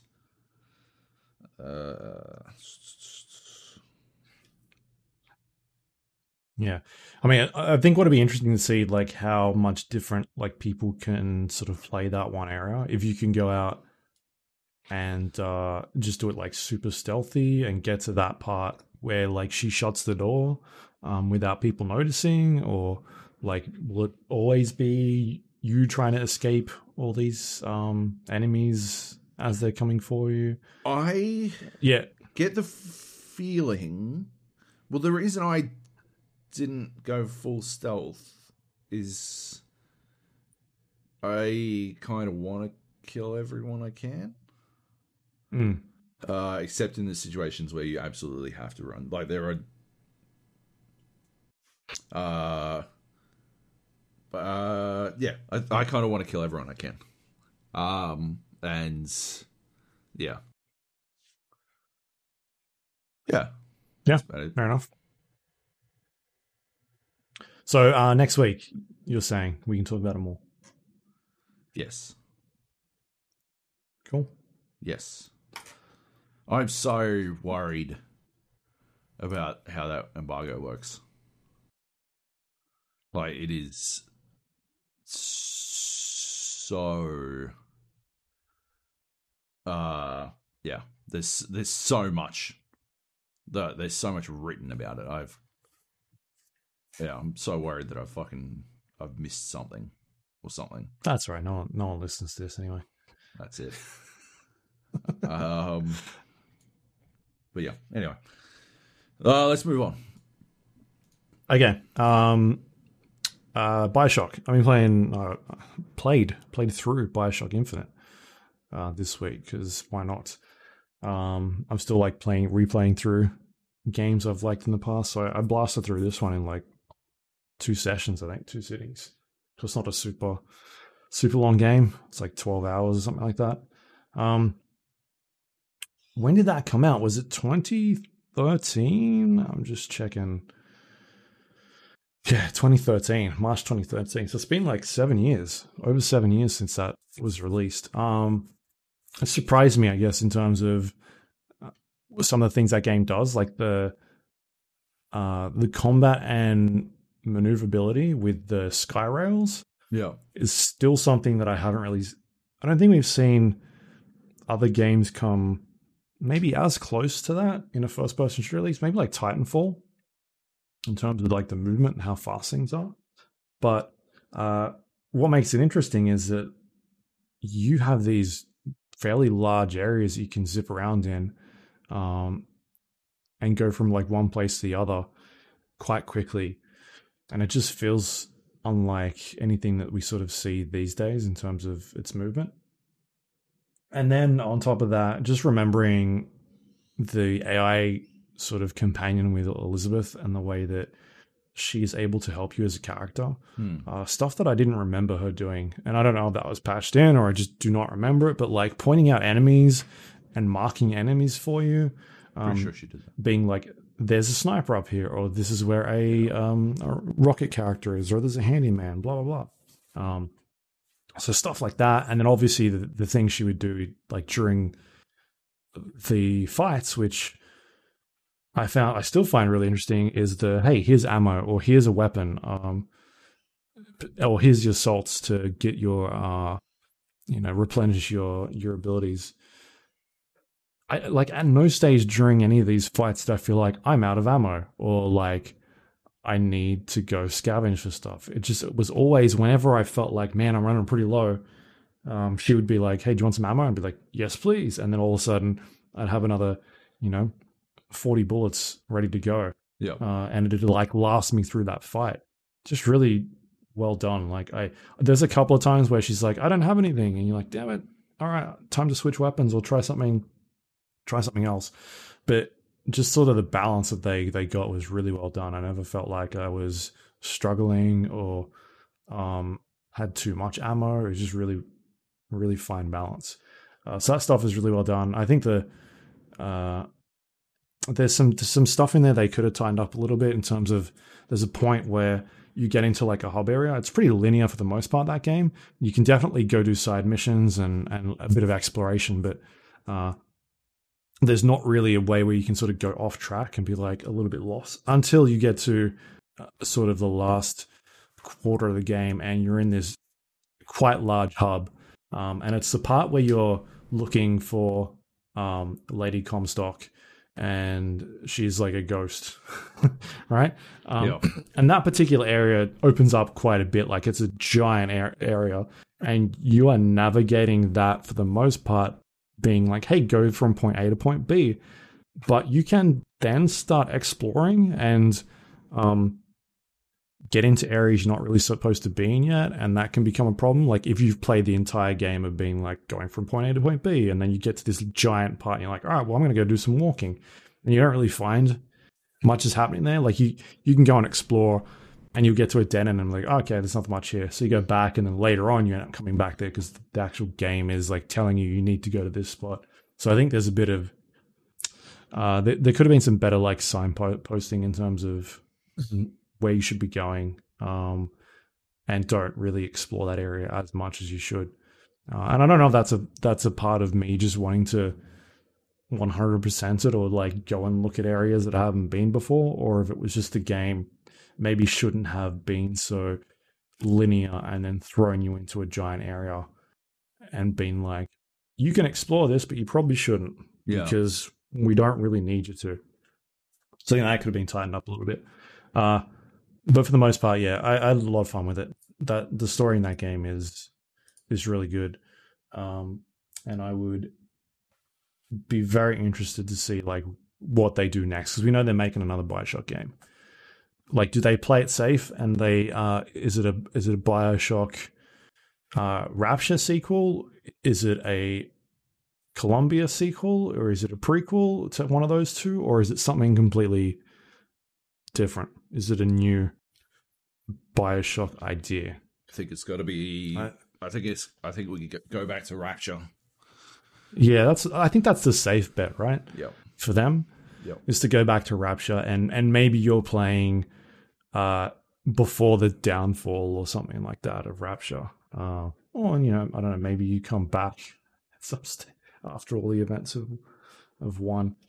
But I would definitely like to see them go do something else. I think that'd be more interesting. But I think it'd be more interesting, but in terms of them playing the safe bet, they would probably do Rapture. Yeah.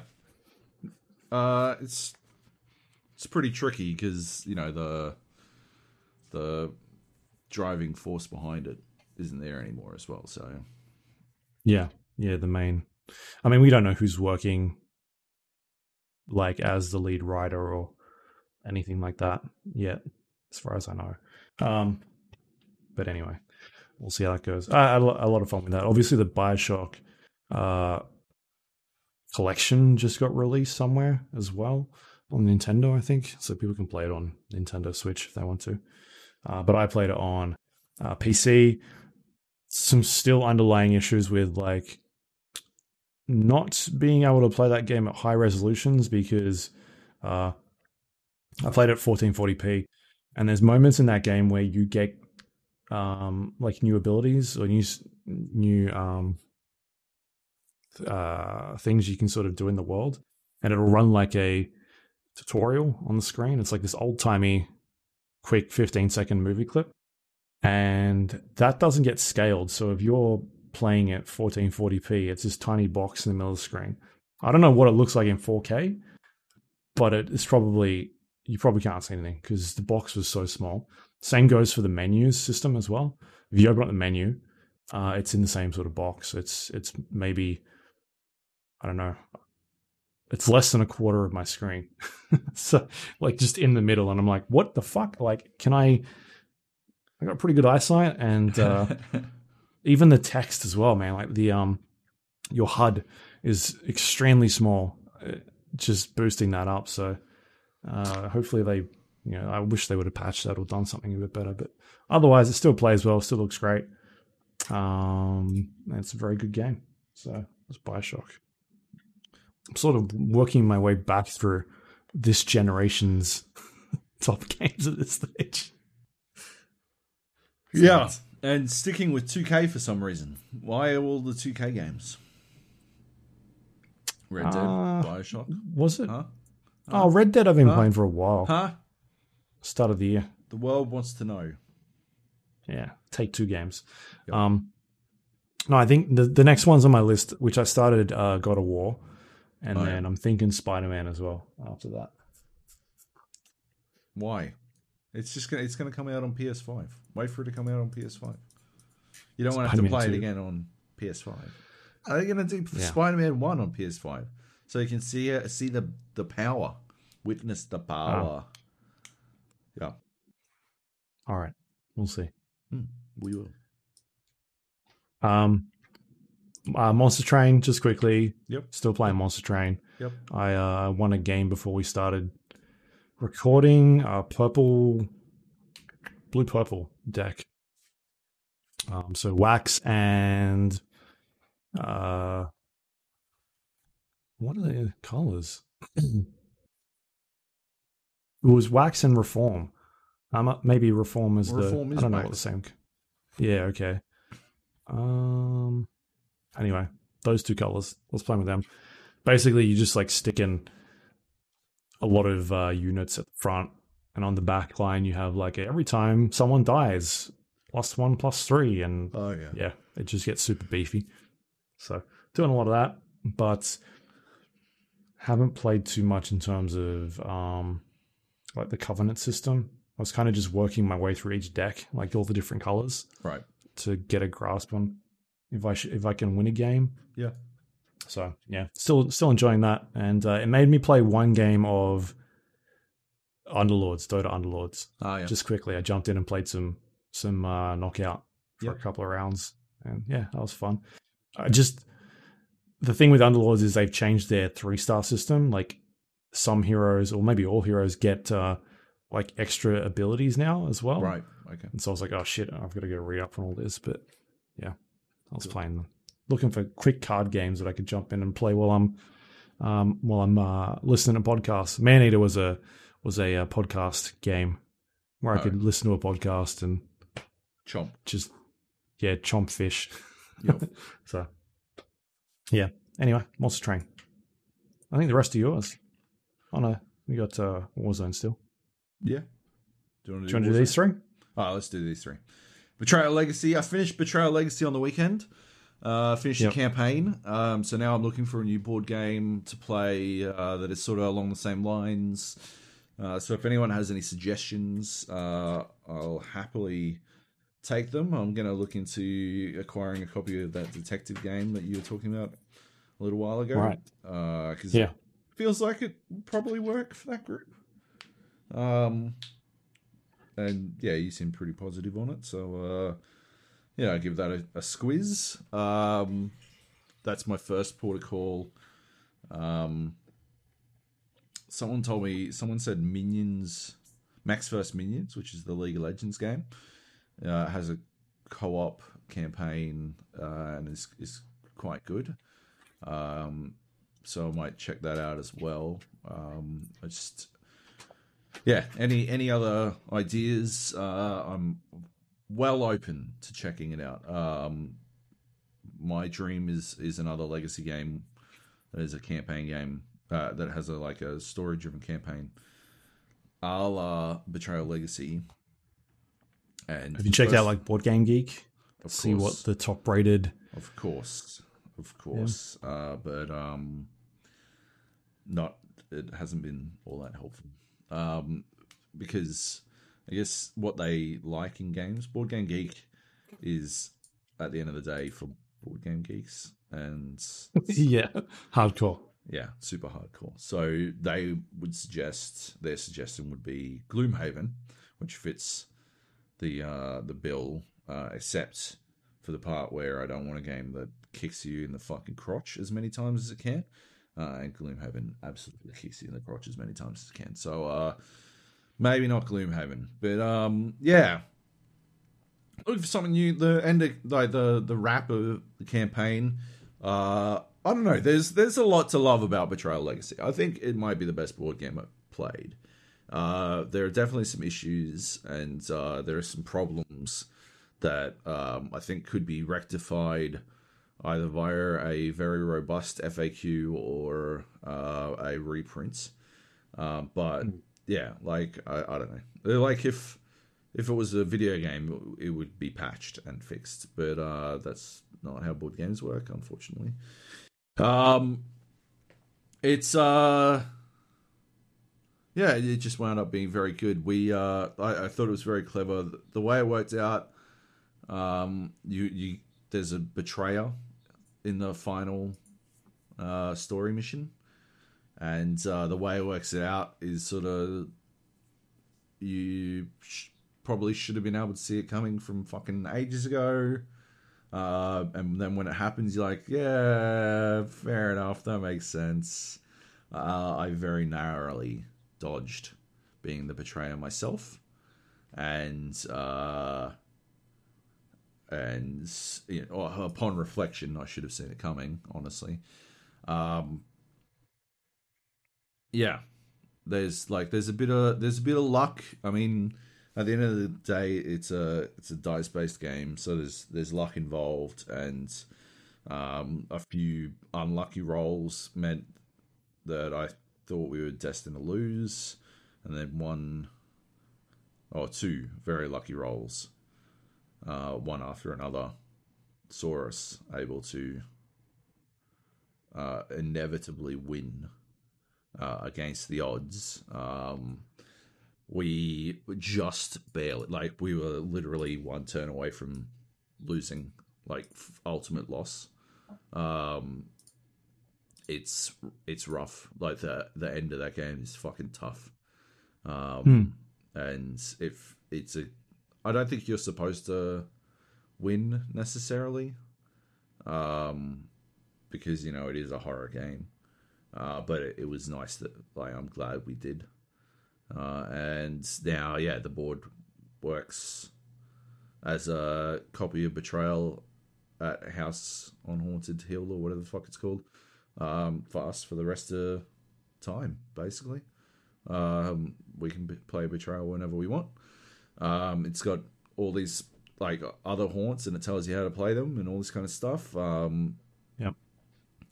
We've got, like, because we won, we've got a couple of better cards in the deck than we would have otherwise. There are a bunch of change mechanics and all this kind of stuff. The amount of stuff you've got to destroy when it ends is crazy. But it sort of creates this sense of finality that I really enjoyed. And yeah, at the end of the day, yeah, Betrayal Legacy, probably the best board game I've ever played. And then there is also on the list Simpsons Codenames, which is Codenames. You put 25 cards down. One person has to, like, guide the other person to the right cards. But it's with Simpsons Simpsons, like, I don't know, pictures from The Simpsons. And holy fuck, it's difficult. It is so fucking difficult. I get the feeling we were playing hard mode. We were like, you can't say anything that's in the fucking picture, because that's obviously cheating. We've never played picture Codenames before. Apparently you're allowed to say what's in the picture Codenames. Right. Get the fuck out of here. Not playing that way. So instead, like, we're going, like, I had, like, 2 pictures of Ralphie. Ralph Wiggum, and I'm like, you're only allowed to say one word, so I'm like, sweetheart, you know, like, Ralphie, get off the stage, sweetheart. I figured that'd probably drive him in the right direction, because I couldn't say, you know, my cat's breath smells like cat food, or like a lot of Ralphie references are pretty much fucking, you know, multiple words, you know, phrases. You're not allowed to say phrases. You just allowed one word. So yeah, I thought sweetheart would work.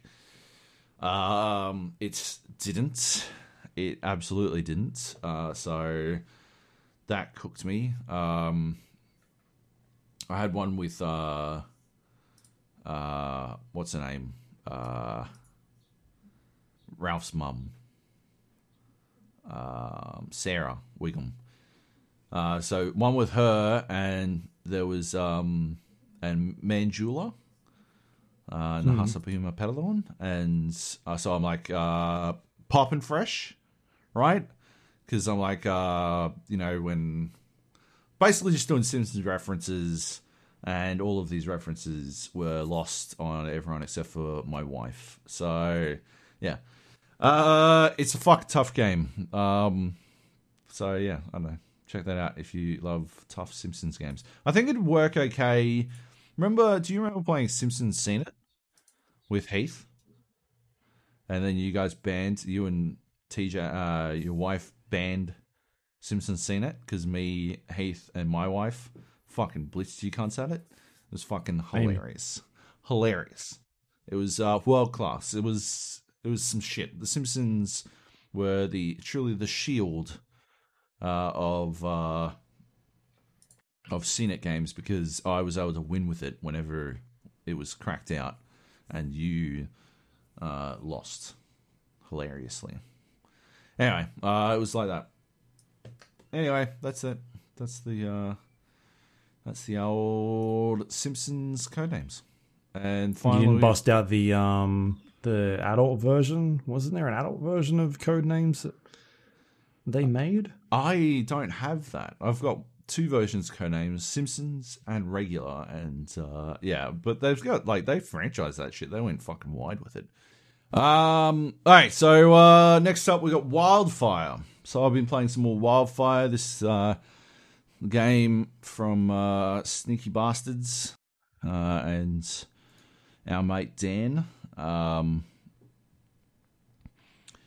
So I hadn't played all that much of it last week.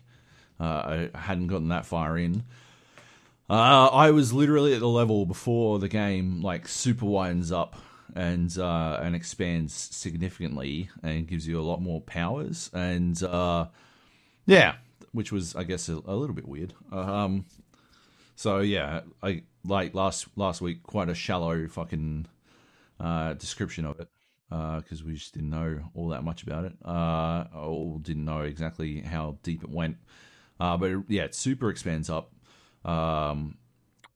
And you start to get more powers. You can embrace water, you can embrace grass, and that really opens the way that you can approach different levels. You can create vines to climb up on, or you can create bubbles to float in. You can throw water into people's faces to knock them out.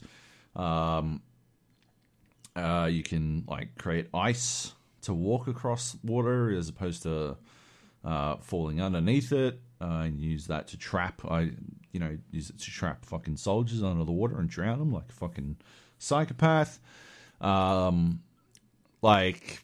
really it blows out significantly, and the levels get a lot bigger as well. And I've also gotten to a point where I'm getting a bit more experience with the game and starting to get a bit of a better, I guess the idea of it being a stealth-based puzzle platformer. It is still that, but I guess early on in the game, the ways you can solve those puzzles are pretty rigid. But now there are a lot. The way you can solve puzzles is pretty fucking broad. And I don't know, man. I feel like that in particular is a bit of a mistake because it feels like, burying the lead. It feels like it takes, in my opinion, a little bit too long to get to the point where you see the proper potential. I enjoy the game as a fairly linear puzzle-solving platformer, stealth-based puzzle platform or whatever the fuck we want to call it. Right, I enjoyed it, but I wasn't really seeing. I thought it was very good. It just wasn't blowing me away. Now, I'm starting to I'm being wowed by the, I guess, breadth of it. I think I can go back and take the powers that I've got. I haven't done it. I'm still playing through the campaign. But I think I can go back and take those powers and do earlier levels. And I'm very interested to see how that plays out once I've finished the main path. How those levels stand up against the combination of meteorite shards I've got and the powers that I've got and the way that I combine those things to really, see how hard I can break those levels. And I think that's the power that Wildfire has is... it was a interesting game. I thought it was perhaps a bit of a compromise of his initial vision. The early portion of that game feels like a bit of a compromise of I guess the stated vision of Wildfire, and then when it expands out, you get to really see it. I just think it spends too long. I think there is a lot of Wildfire that might have been tightened up with some robust playtesting. But obviously, being an indie game, it's hard to get playtesters on board. Even, Kickstarter backers aren't obliged to send in beta feedback or anything like that. And you'd be crazy if you listened to like the one or two Kickstarter backers who did send in, hey, I think you want to fucking drop a couple of levels from the start because you take too long to get to the fucking meat of the game. You'd be crazy to listen to that unless they were literally me, the greatest games critic in the world, because obviously you would listen to me. But like, yeah, you can't be sure that everyone's gonna be as good as old Jobo. What the fuck? Yeah. So I don't know. I just think it takes, like, you got to stick with the game being like good. It's just not what it's supposed to be for a little while, and then it becomes what it's supposed to be, and you're like, oh, I get it now. That said, like, there's still some goose. There's like, I can't remember where I saw this, but I remember it might have been one of those like, it might be a Twitter thread, or it might be like Danny O'Tway, or what's his video series called? Whatever the fuck. No clip. No clip. It might be a no clip. It might be a GDC talk. I'm not sure where the fuck I saw this, but I remember seeing about like people talking about how they're making concessions for impreciseness from players, like where they're like they land maybe one square off a ledge, like one pixel off. Instead of making them fall to their deaths, they make it so they live. So there's sort of like a Wile E. Coyote ledge that is invisible that you can land on, but you can also plummet through, and the way that interacts is different from the rest of the world. And but those sorts of things, like accounting for players' imprecision, is such a critical element in making a game feel good to play, as opposed to, sometimes being absolutely precise isn't the best thing for your game. I wonder if Wildfire sometimes goes a little too far. Maybe some of those elements, like, I don't know. I've been playing with a degree of preciseness that sometimes gets me fucked because of those measures, those like elements. Like, I'm specifically thinking of one where I tried to jump, and like my aim was to land just short of a ledge, because if you land on the ground from a great height, you take fall damage. But if you land and grab a ledge, you don't take fall damage. And I don't know if that's on purpose, if I'm exploiting some sort of quirk in the game's code. But I use it so much to get from high places. There was this one sequence where I was 100% certain I was landing in a way that would have me just short of the ledge, but I kept, for some reason, landing on the ledge and taking the damage, and it was driving me fucking nuts. So there's that, and then there's the fucking opposite, the direct opposite, where, like, the game will fucking... It's so punishing in resource management. Like, there's this one part where you got to get across, like, this fucking, I don't know, giant platform with spikes. Like, this giant fucking platform with spikes. As far as I can tell, the only way to do it is to make, like, a vine bridge. So you put a vine on the roof, and you jump onto it, you put another vine a little bit further away, you go back and you get more vines. You can't swap vines. I can't get it to work. I don't know if you're supposed to be able to, or if you're not, but I can't swap vines, so I just fucking I just grabbed. But the thing is, there like I think there's something nearby where it's very possible for you to burn all that grass. And if you burn that grass, it cannot be used for vines. And if it can't be used for vines, the only, as far as I can tell, the only solution is to restart the level. And that happens a couple of times where your only solution is to restart the level because you've exhausted all the resources, or the only available resources. It feels like there's a number of cases where, like, almost if you see 5 fucking bushes next to each other, like if I see 5 when I'm playing Wildfire now, if I see 5 bushes sitting next to each other, I start thinking, all right, what am I going to fucking need to climb?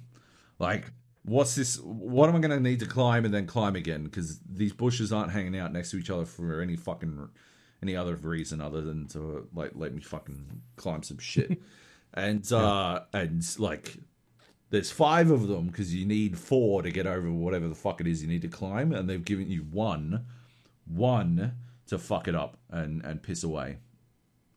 And I don't know. I feel like grass should regrow or some shit, like, over time, because like snow returns over time. It's quite odd, but grass doesn't. And holy shit, man, yeah, pissing away all the grass on a level, because I don't know, there are a lot of ways you can piss away grass, and the only way to fix it is to reload, and that feels hyper punishing. Especially when, like, the reason you pissed away your grass is there's this one level I actually spoke about it on Twitter, and they're going to fix it in the first patch of the game, apparently. Let me see if I can find it. I was speaking with Ken from the Pixelcast, the Player 2 Pixelcast, and he was talking about he couldn't work out how to do Mountains 5, the statue mission. You have to get these crucibles to this platform, and then you have to light the crucibles on fire, right? And that will raise some platforms that will allow you to get across the other side of the statue. That is, to say that's unclear is selling it short. The crucibles are described as a secondary objective. You've got 2 objectives: get to the top of the mountain and put all the crucibles on the platforms. And I suppose what you could do is, arguably, you could get probably 2. I think you'd need 2 minimum, 2 crucibles on the platform, and then raise that up, and you could probably get your way to the top of the mountain. But realistically, not knowing how to do it any other way, the only option is to get all 5 crucibles on the platform and then light them on fire. The only time you see a crucible on fire is to the right of the platform, and it's next to some water, and the easiest way to get it to the platform is to take it underwater. So you wind up in this situation where the first thing you do is extinguish a fire on a crucible, and then you put it on the platform, and nothing at all happens. And meanwhile, if it's on fire, something happens, and you can actually take something away from that. That level took me fucking forever. I worked it out purely by accident. I was throwing the crucible while it was on fire at the platform, and it bounced next to one of the other crucibles, one of the other jars, and lit it on fire, just sort of out of circumstance. And that was enough to raise 2 platforms, but I could actually see one of the fucking platforms for once. They were all going to be on fire. Okay, that's it. Right. Lit them all on fire, was able to get through it, but I totally see why Ken couldn't fucking work it out. And Wildfire, I assume Dan replied that they're fixing this messaging in the first patch. And It was a very confusing one. There's definitely an air of fucking work it out. You can fucking work it out. Just fucking work it out. A little bit of like that level in particular is very like draw the rest of the fucking hour, like get to the top of the mountain, and you're like, I have no idea how to do that. And it's like, well, there's a level here. Fucking work it out. Yeah. Anyway. That said, like I was saying, once you get those extra powers, it really fucking expands and you start to feel the fucking power of the game. And yeah, my biggest criticism, apart from a little like this weird fucking swaying between too forgiving and not forgiving enough, apart from that, is that it takes too long to get to that point. But once you get in there, you like it. It really fucking winds out. It's a really cool game. Are you playing with mouse and keyboard or controllers? Mouse and keyboard. Oh, right. Yeah. Anyway, Wildfire. Cool. Warzone. I haven't played much other than the one night that we played on. Is it last Thursday or something? Yeah, something like that. Yep. When you were sandbagging, I remember. Where I proved to you where you were sandbagging that you can't win. Where you were sandbagging. Where you were. I was sandbagging. I've got video proof. It might even be in this last week's podcast. How would it be in last week's podcast? Because we recorded, and I usually render it later on. So I grabbed the footage. I might have put it in there. I can't remember. Or it could be in this week's. Put it in this week's, motherfucker. Put it in this week's. You sandbagged yourself. How did I sand? How did I? Into, huh? Into some barrels. You walked into some barrels. You even said afterwards, "Oh, I see what I did there." Barrels. I don't remember barrels. They're like I don't know. There's like barrels outside the door or something. Oh yeah, right. Yeah. No, that's not the sandbagging. The sandbagging was you deliberately playing like shit so that you can prove that shields are bad. Like it was a whole fucking. Is that right? It was a mentality. It was a fucking. It was a total fucking. Even though I got the most kills. Even like, of course you got the most kills. You stealing all the kills from us, motherfucker. Fucking okay. This guy with his kill stealing, like absolute fucking stitch up. He steals all. He gets the last hits on motherfuckers because he's slow on the switch, and then he's like, "Oh yeah," and the most damage. He didn't get the most damage. There's no fucking way he got the most damage. I'm looking it up. I'm fucking looking it up. I bet you didn't get the most damage. Oh, I've always got the most damage. Here we go. Absolutely. This game my last game we played, we come second. I got 8 kills, 3,000 damage. You did 3,200 damage. Nate did 1,000. He didn't do anything that game. He let us down. So Nate was the sandbag. Holy shit. 1,000 damage. Is that it? Holy shit. We did fucking 20 kills between the three of us? I don't remember. How did we come fucking second in that game? I do not remember that game. Because we ran into a house and got shot from the right, and you kept going up the stairs, and then Nate ran into the house and kept going behind you, and he was still getting shot on the right. And then I think Nate went down, and I went into the room, started gassing the guy, and I threw a flame at him. You might have gone down. The dude inside the house then ran outside the house, and I shot him. I don't know if there was more in there. There might have been. There was. I killed them all. There was another guy upstairs that I thought cleared out. So I went upstairs to get the angle on the last guys, but we got done. Yeah, and the guys who got first got hard circle gifted because the circle shifted away from us in the most aggressive fashion possible. We got the circle ended up on my side, and it was 3 teams left, and I was letting them shoot each other, and I was like hiding behind a I'm car. thinking about the other game. I remember now. Yep. Yeah, and this was up in the mountains, like north. Yeah, there was like I don't know, right? 6 or 7 people left. Yeah, yeah. I might have been 6. It might have been 2 on 3. And then I was hiding behind a car. I knew exactly where they were. I just kind of let them run past. It was this moment of the gas is like literally behind me.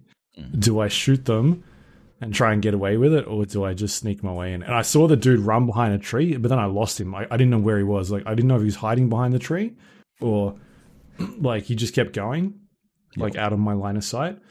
And so I just fucking gassed the tree, and he like panics and starts running out of the gas, and then I shoot him. His friend is like not even watching. He's still shooting at the other team. And so I have to take him out as well. Yep. Yeah, and then it was, and that was like a 1. 1v3. Yep. Yeah, and they just immediately just crushed me as soon as they saw. Yeah. That I was over there shooting people. So it was a good game. Anyway, good game. Shields are awesome. I think you can agree. We didn't win any of those games. Like 8 of us. We played like 8 games. I think. 20 kills, Luke. 20 kills and 7,000 damage in trios, and you're like, oh, we didn't get any wins. Like, get the fuck out of here. Fucking, we got unlucky. We got unlucky. Got unlucky. That's what it was. The game before that, we came 37th. You did 45 damage. Oh, get the fuck out. Yeah, so we can't blame Shields for that one because I clearly didn't have a shield. I got fucking killed on the fucking drop, didn't I? Obviously.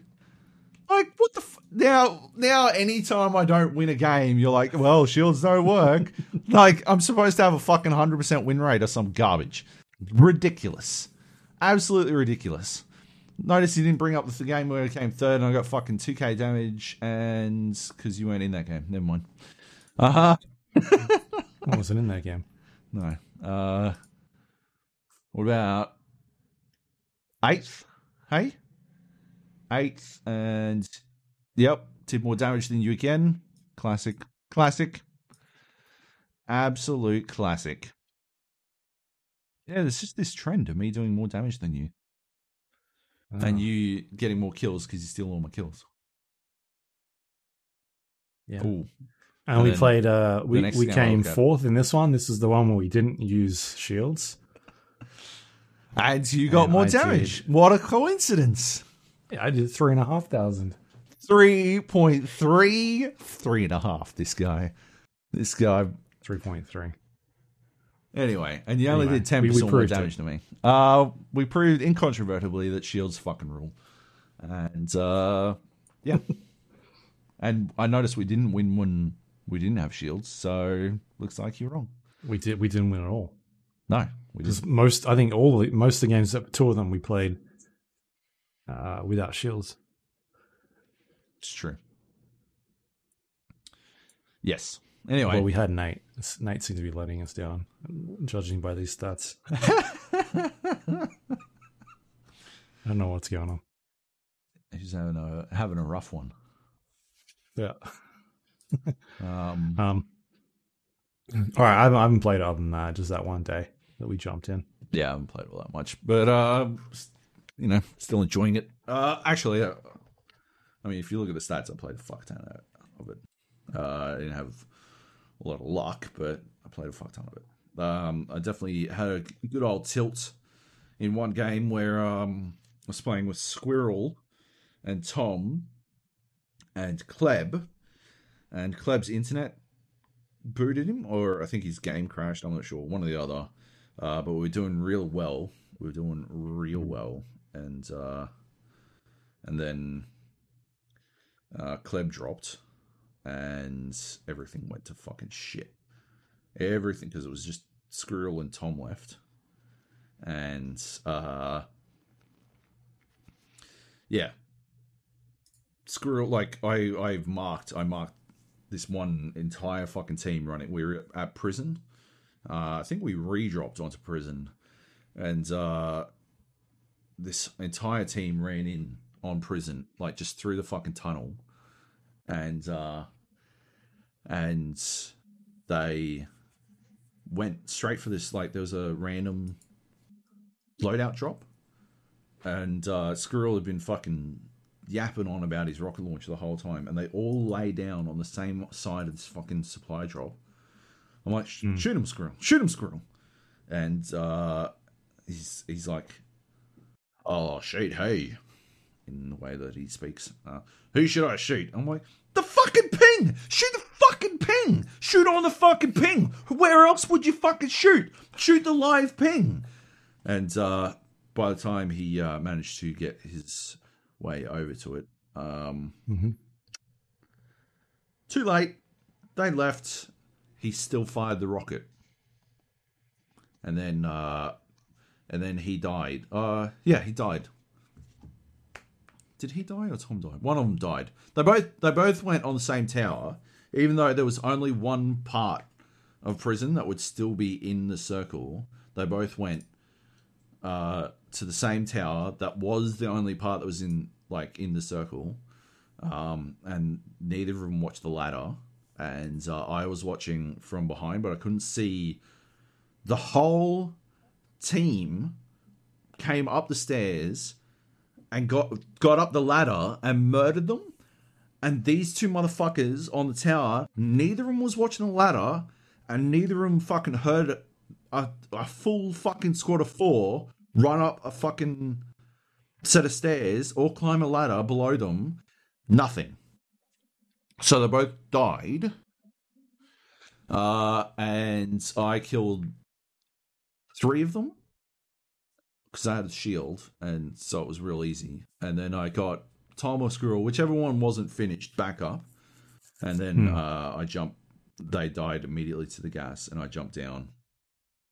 And I got murdered trying to jump off the prison. And not a great one. Not a great one. Wasn't stoked. I wasn't stoked. But yeah, anyway. Oh, we had a good game with Bear. Oh, this game was actually fucking hilarious. I think we went Superstore and we redropped at Farmlands, and we fought our fucking dicks off at Farmlands. We must have fought for fucking ages. We're just going from fucking mission to mission, like just non-stop doing our best to like eat this shit out. And like at one point though, 3 of us go down. It was me and Nate and Bear, and I think it was Kleb. And so Bear was the only one left. And Bear manages to get fucking the $13,500 he needs to get all 3 of us back in. Runs over to this like fucking buy zone, the buy zone at Farmlands that like sometimes spawns in the middle of the fucking field. Runs over there, buys all of us back in. We land on a fucking land where we died, and we managed to fucking bust our way all the way up to 3rd in that game with 20 kills as a squad. That was fucking spectacular. I have no idea. Like, Bear must have gotten so much fucking XP out of the game because he just fucking he brought so many people back in, and it was a big effort from him. It was fucking hilarious. But yeah, nice. Anyway, yeah, still having fun. Yeah, I want to see them do some gameplay changes in this next season, not just new blueprints and characters. Like, I don't know, chuck some other gameplay stuff in there, change up the meta a bit. Yep. All right, should we do some news? I think that's everything. Yep, that's it. Check. Looks like it. All right, some news quickly. So last week we were talking about the rumors about a PlayStation 5 reveal event. This was confirmed, I think, the next day, or at least 2 days later. Yeah. On the Friday. So PlayStation was looking to host a a live stream where they would be showcasing the PlayStation 5 as well as a bunch of games. But that was then postponed about 3 days later. It was 3 days later, which is something we talked about. Yep. Before. Yeah. Some people were upset. I don't know why some people were upset about an event they didn't know about 3 days earlier. Yeah. And now they're upset that it's not happening on that day anymore. Yeah. Like, the outrage. I've now got to wait another 2 weeks or something. Yeah, that Right? just... Yeah. It's just ridiculous. The idea that people are upset about this shit. Like, imagine how difficult, like, I don't know. I've found it difficult to concentrate on doing my job this week, and my job doesn't have anywhere near as much weighing on it as someone trying to fucking launch a new fucking PlayStation or some shit to the world. And yeah, like, I don't know, just get some perspective, you know? Shit. Yeah. Anyway. Yeah. So following that, Cyberpunk, the Night City Wire event they announced a few weeks back has also been postponed by 2 weeks. So that'll be happening towards the end of June instead. I'm not sure yet if this is going to be something we see happening from a lot of publishers or developers.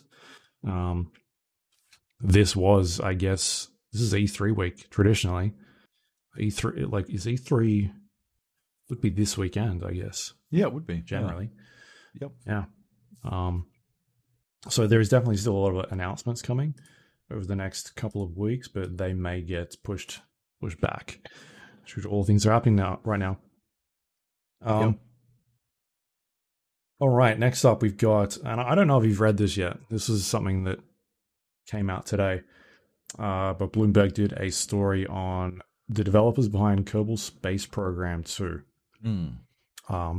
So that game was announced a little while back, a couple months back, in collaboration with Take-Two, who are now publishing the game. And what's happened since then was the developers are looking to extend the development of Kerbal Space Program 2 for another 6 months to add extra features into it, as well as wanting to look at selling the studio. And at some point during those negotiations, the contract that was written up, or the deal that was put in place, was something that the founders of the studio were not happy with, which the studio name is, did I write it down here? Star Theory. Yep. So they were looking at this contract to extend the development and also be bought out by 2K, or Take-Two. And for whatever reason, the founders didn't like the deal. They ended up backing out of it. And in doing so, Take-Two then cancelled the contract with the studio for the development of Kerbal Space Program 2. And then started poaching a bunch of their staff to create a new studio, which would then go on to make or continue the development of this game. And so this is something that started towards the end of last year, around about December. And since that began, they ended up taking around about 12 of the 30 employees working on that game at Star Theory, including the creative director and the studio head. And then obviously, since then, this studio has had to stop working on that game. That was their income from the contract they had with Take-Two. And then the global pandemic hit, and they were no longer able to go out and do pitches and things like that. Stuff like GDC was cancelled. And so due to that, this studio didn't have any more funding and had to close down as of March.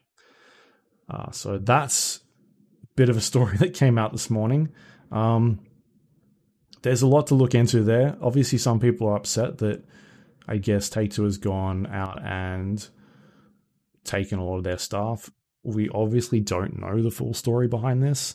Why the founders backed out behind the deal, why Take-Two decided to cancel the contract. Was there more things going on behind the scenes that we don't know about? Yeah. Nearly half the employees came across. It sounds like at this stage. The rest of them didn't. I'm sure there'll be a lot more behind this that we'll find out about, but at this stage it's still very early, and we're getting, I guess, one part of the story at this moment. So some people are getting upset, but I feel like this is we don't have enough information as of yet to make some informed decisions as to what actually went down. Yeah. At this point. But still an interesting story at this stage of time. Did you see this at all yet, or you're catching up to it now? Just catching up on it now. It definitely seems like one where there isn't like exactly enough story, and it's definitely told from one side. One side, yeah. But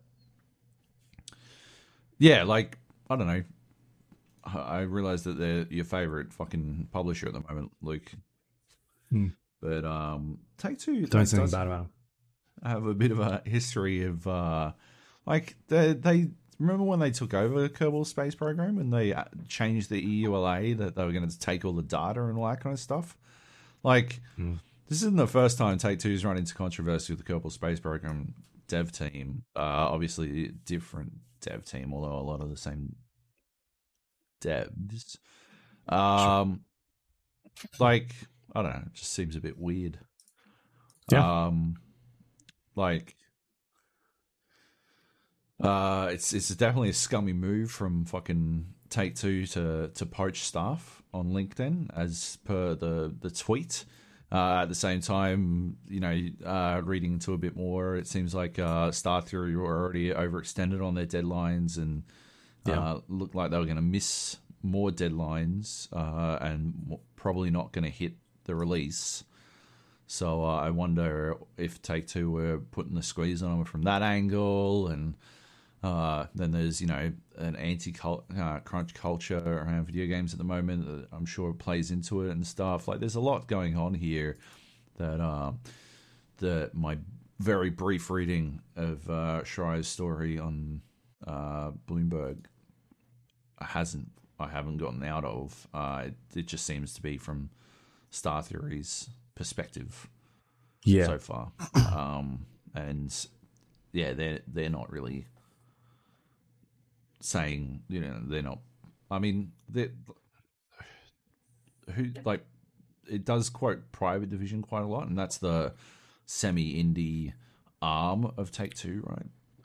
Yep, that's right. But yeah. Like, it seems to use that to frame the Star Theory position more than anything. But yeah, anyway, I'm sure it will develop further, and yeah, I mean, it seemed like people from Private Division are pretty open about the fact that they were trying to poach, air quotes, Star Theory developers.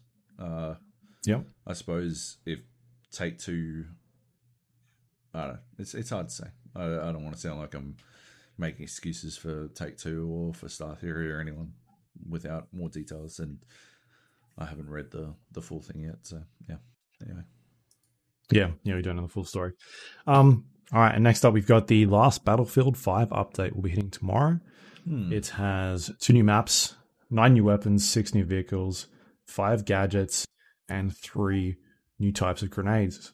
So yeah, this is the last update for a Battlefield game that is not going to be getting a successor this year, as far as we know. It doesn't sound like a new DICE game. And yeah, they'll be basically stopping support on it. So yeah, I don't know. We've talked about this before. I don't think it bodes well for them to like completely stop support. They put out like the I can't even remember the name of it, but the Battlefield Battle Royale, Firestorm, and basically took that studio that was making it off the project and didn't update it anymore. Like, the support of that was just horrendous. And like, when you're trying to get consumers or your community the trust in them to be like, oh yeah, you can put a game on as a live service, then this sort of thing doesn't bode well for them. In sort of today's standard for a live service game, when you look at what everyone else is doing, at least, like when you invest in something and you put that much time into it, you want them to at least like do something with it, and that doesn't seem like what DICE is interested in at this stage. It sounds like they're ready for that game to just die, or at least open it up to people. Like there's a reason community. People are still playing Battlefield 2 today, and there's a reason significantly fewer people are still playing Battlefield 3, and it's because Battlefield 3 is a much more closed system compared to Battlefield 2. Right. Battlefield 5 came out in September 2018. Yeah. That's less than 2 years. Yeah. Yeah. And they're going to stop. Look at Rainbow Six Siege, came out in 2015. April 2015. And that game is going strong. Like, it's just such a weird, I don't know, like what their idea is. They just don't seem to want to put any money behind it. Like, this, I just don't understand why they're doing that. Maybe maybe EA's focus is on Apex at this stage, and they're happy with that community just die. But when the next game comes along, will they stick around for that, or will they go for something else? Battlefield 5 already had less players than the Battlefield before it. People were kind of over it. Maybe they're going in a different direction. I guess we'll see. And the last piece of news we've got here, is Sea of Thieves is now available on Steam for people that want to play it on Steam and not the Windows Store. It's crossplay, so you'll be able to play with people that are on the PC platform, the console platforms. And along with that, I think there's a new update as well out, which I haven't really looked into, but they're generally doing pretty good stuff over at Sea of Thieves. And I'm always thinking about jumping in to check it out, but we can never get a crew. Yeah. Nate's never interested. I know. We'll just play 2-player. Fuck it. And if anyone else wants to jump into the fucking Sea of Thieves Discord. It's the one with the pirate flag underneath AFK. Why is it under AFK? I don't know. Anyway. The top 2 fucking games on Steam are both Microsoft games. Ori and the Will of the Wisps and Sea of Thieves are both the top sellers on Steam right now. Yeah. Oh, the top. Okay, I thought you meant the most played games. I was like, no. Hold up. No. But yeah, that's pretty fucking huge. That's a big deal. Red Dead Redemption coming in 4th. Halo the Master Chief at 5th. So in the top 5, 3 are Microsoft. Why the fuck is Skyrim in 6th place? What the fuck is going on there? Skyrim is always... Oh, they must have a sale on. They must have... No, it's not on sale. It's $60. I got nothing. Yeah, but it might have been on sale. Maybe. Was it on sale? Yeah. All right. That is the news for this week. That's it. We got any questions? Not unless we got any emails. I don't think we do. I don't think we do. That's fine. We can wrap it up. Yes. All right. The Gap. You can find us on iTunes, Android, Windows Store, Spotify, YouTube, all those places you get your podcast apps. We're under The Gap, the GA Podcast, the Gap Podcast. Please rate and review the show if you have a moment. It helps other people find it, because there's a lot of podcasts out there. There ain't that many good gaming podcasts. They're as insightful as we are. So not as insightful as we are. Up the top. That's where we need to go. That's where we need to go. You can send us questions if you want to, thegapodcast@gmail.com.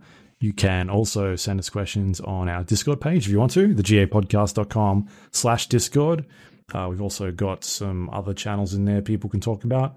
Maybe you saw a movie and you want to talk about a movie. Maybe you watched X-Men on the weekend and it's the most terrible movie you've ever seen. You want to tell us about it. You can do that. Yep. I've seen it. It's bad. I watched the Silent Hill films on the weekend. Why? Oh, my Lord. What? They're awful. Because they're Dead by Daylight. We were wondering... Oh, okay. who that chick was. I'm like, why is that such a big deal? I don't know. I feel like I should go back and play the games, but fucking hell. Do you think it's worse than the X-Men film, the latest one, Phoenix? Dark Phoenix? No, Yeah. Dark Phoenix is so much worse. Dark Phoenix is like one of the worst films. If I hadn't watched Cats recently, it'd be the worst film I'd watched in recent memory. But I've watched Cats recently, so yeah. Anyway, Yeah. yeah. Anyway, you can find us on social media, facebook.com/GAPodcast, twitter.com/GAPodcast. You can also go to our YouTube page, thegapodcast.com/YouTube. You can watch Joab being terrible with a shield. Fuck off. And thinks he's getting sandbagged, but it's actually a barrel behind him. If you want to go do that, check it out. Whatever. You can go to our website, which is thegapodcast.com. It's got links to all the things we just talked about, including past episodes of the show. Or you can listen to this show if you want as well from the website. And that is all thanks to our Patreon members who help support us. If you'd like to help us as well, you can go to patreon.com/GAPodcast and become a monthly subscriber. You get the podcast early, like a day or two. A day. I think it's 1 day usually. Unless there's embargo, record on like there will be Thursdays. next week. Yeah. Do you know what What time? is it Friday? for It's you? Friday. It is definitely Friday for me. Yes. Yeah. So we'll probably come out later next week and no Patreon, just so we can get that out, on time. Mug. Otherwise it'll be out for release and that, Yeah, what that 5 what the PM. early scoops. 5 p.m. on Friday. 5:01 p.m. Yeah. All right. Cool. Well, that's generally what time we release anyway. For the public, yes. But the Yeah, for patrons the get it usual earlier. And we're very grateful Yeah. to our patrons. You're the best. Absolutely. And I think that is it for the spruiking. But you got anything you would like to pimp out that you've been working on? No. Nothing for me either. You Joby go to Twitter. on Twitter. Yeah. Yeah, it still works at the I'm moment, not- which is good. I'm not posting on Twitter all that much this week, but yeah. Oh, yeah, you're still allowed on the internet and stuff. They haven't shut down the internet. Yeah, at the moment. I think he tried and didn't get very far. You can find me, Luke Lawrie, Lawrie. And that is it. Next week, as we said, Last of Us 2. You hear about it here. Black Lives Matter.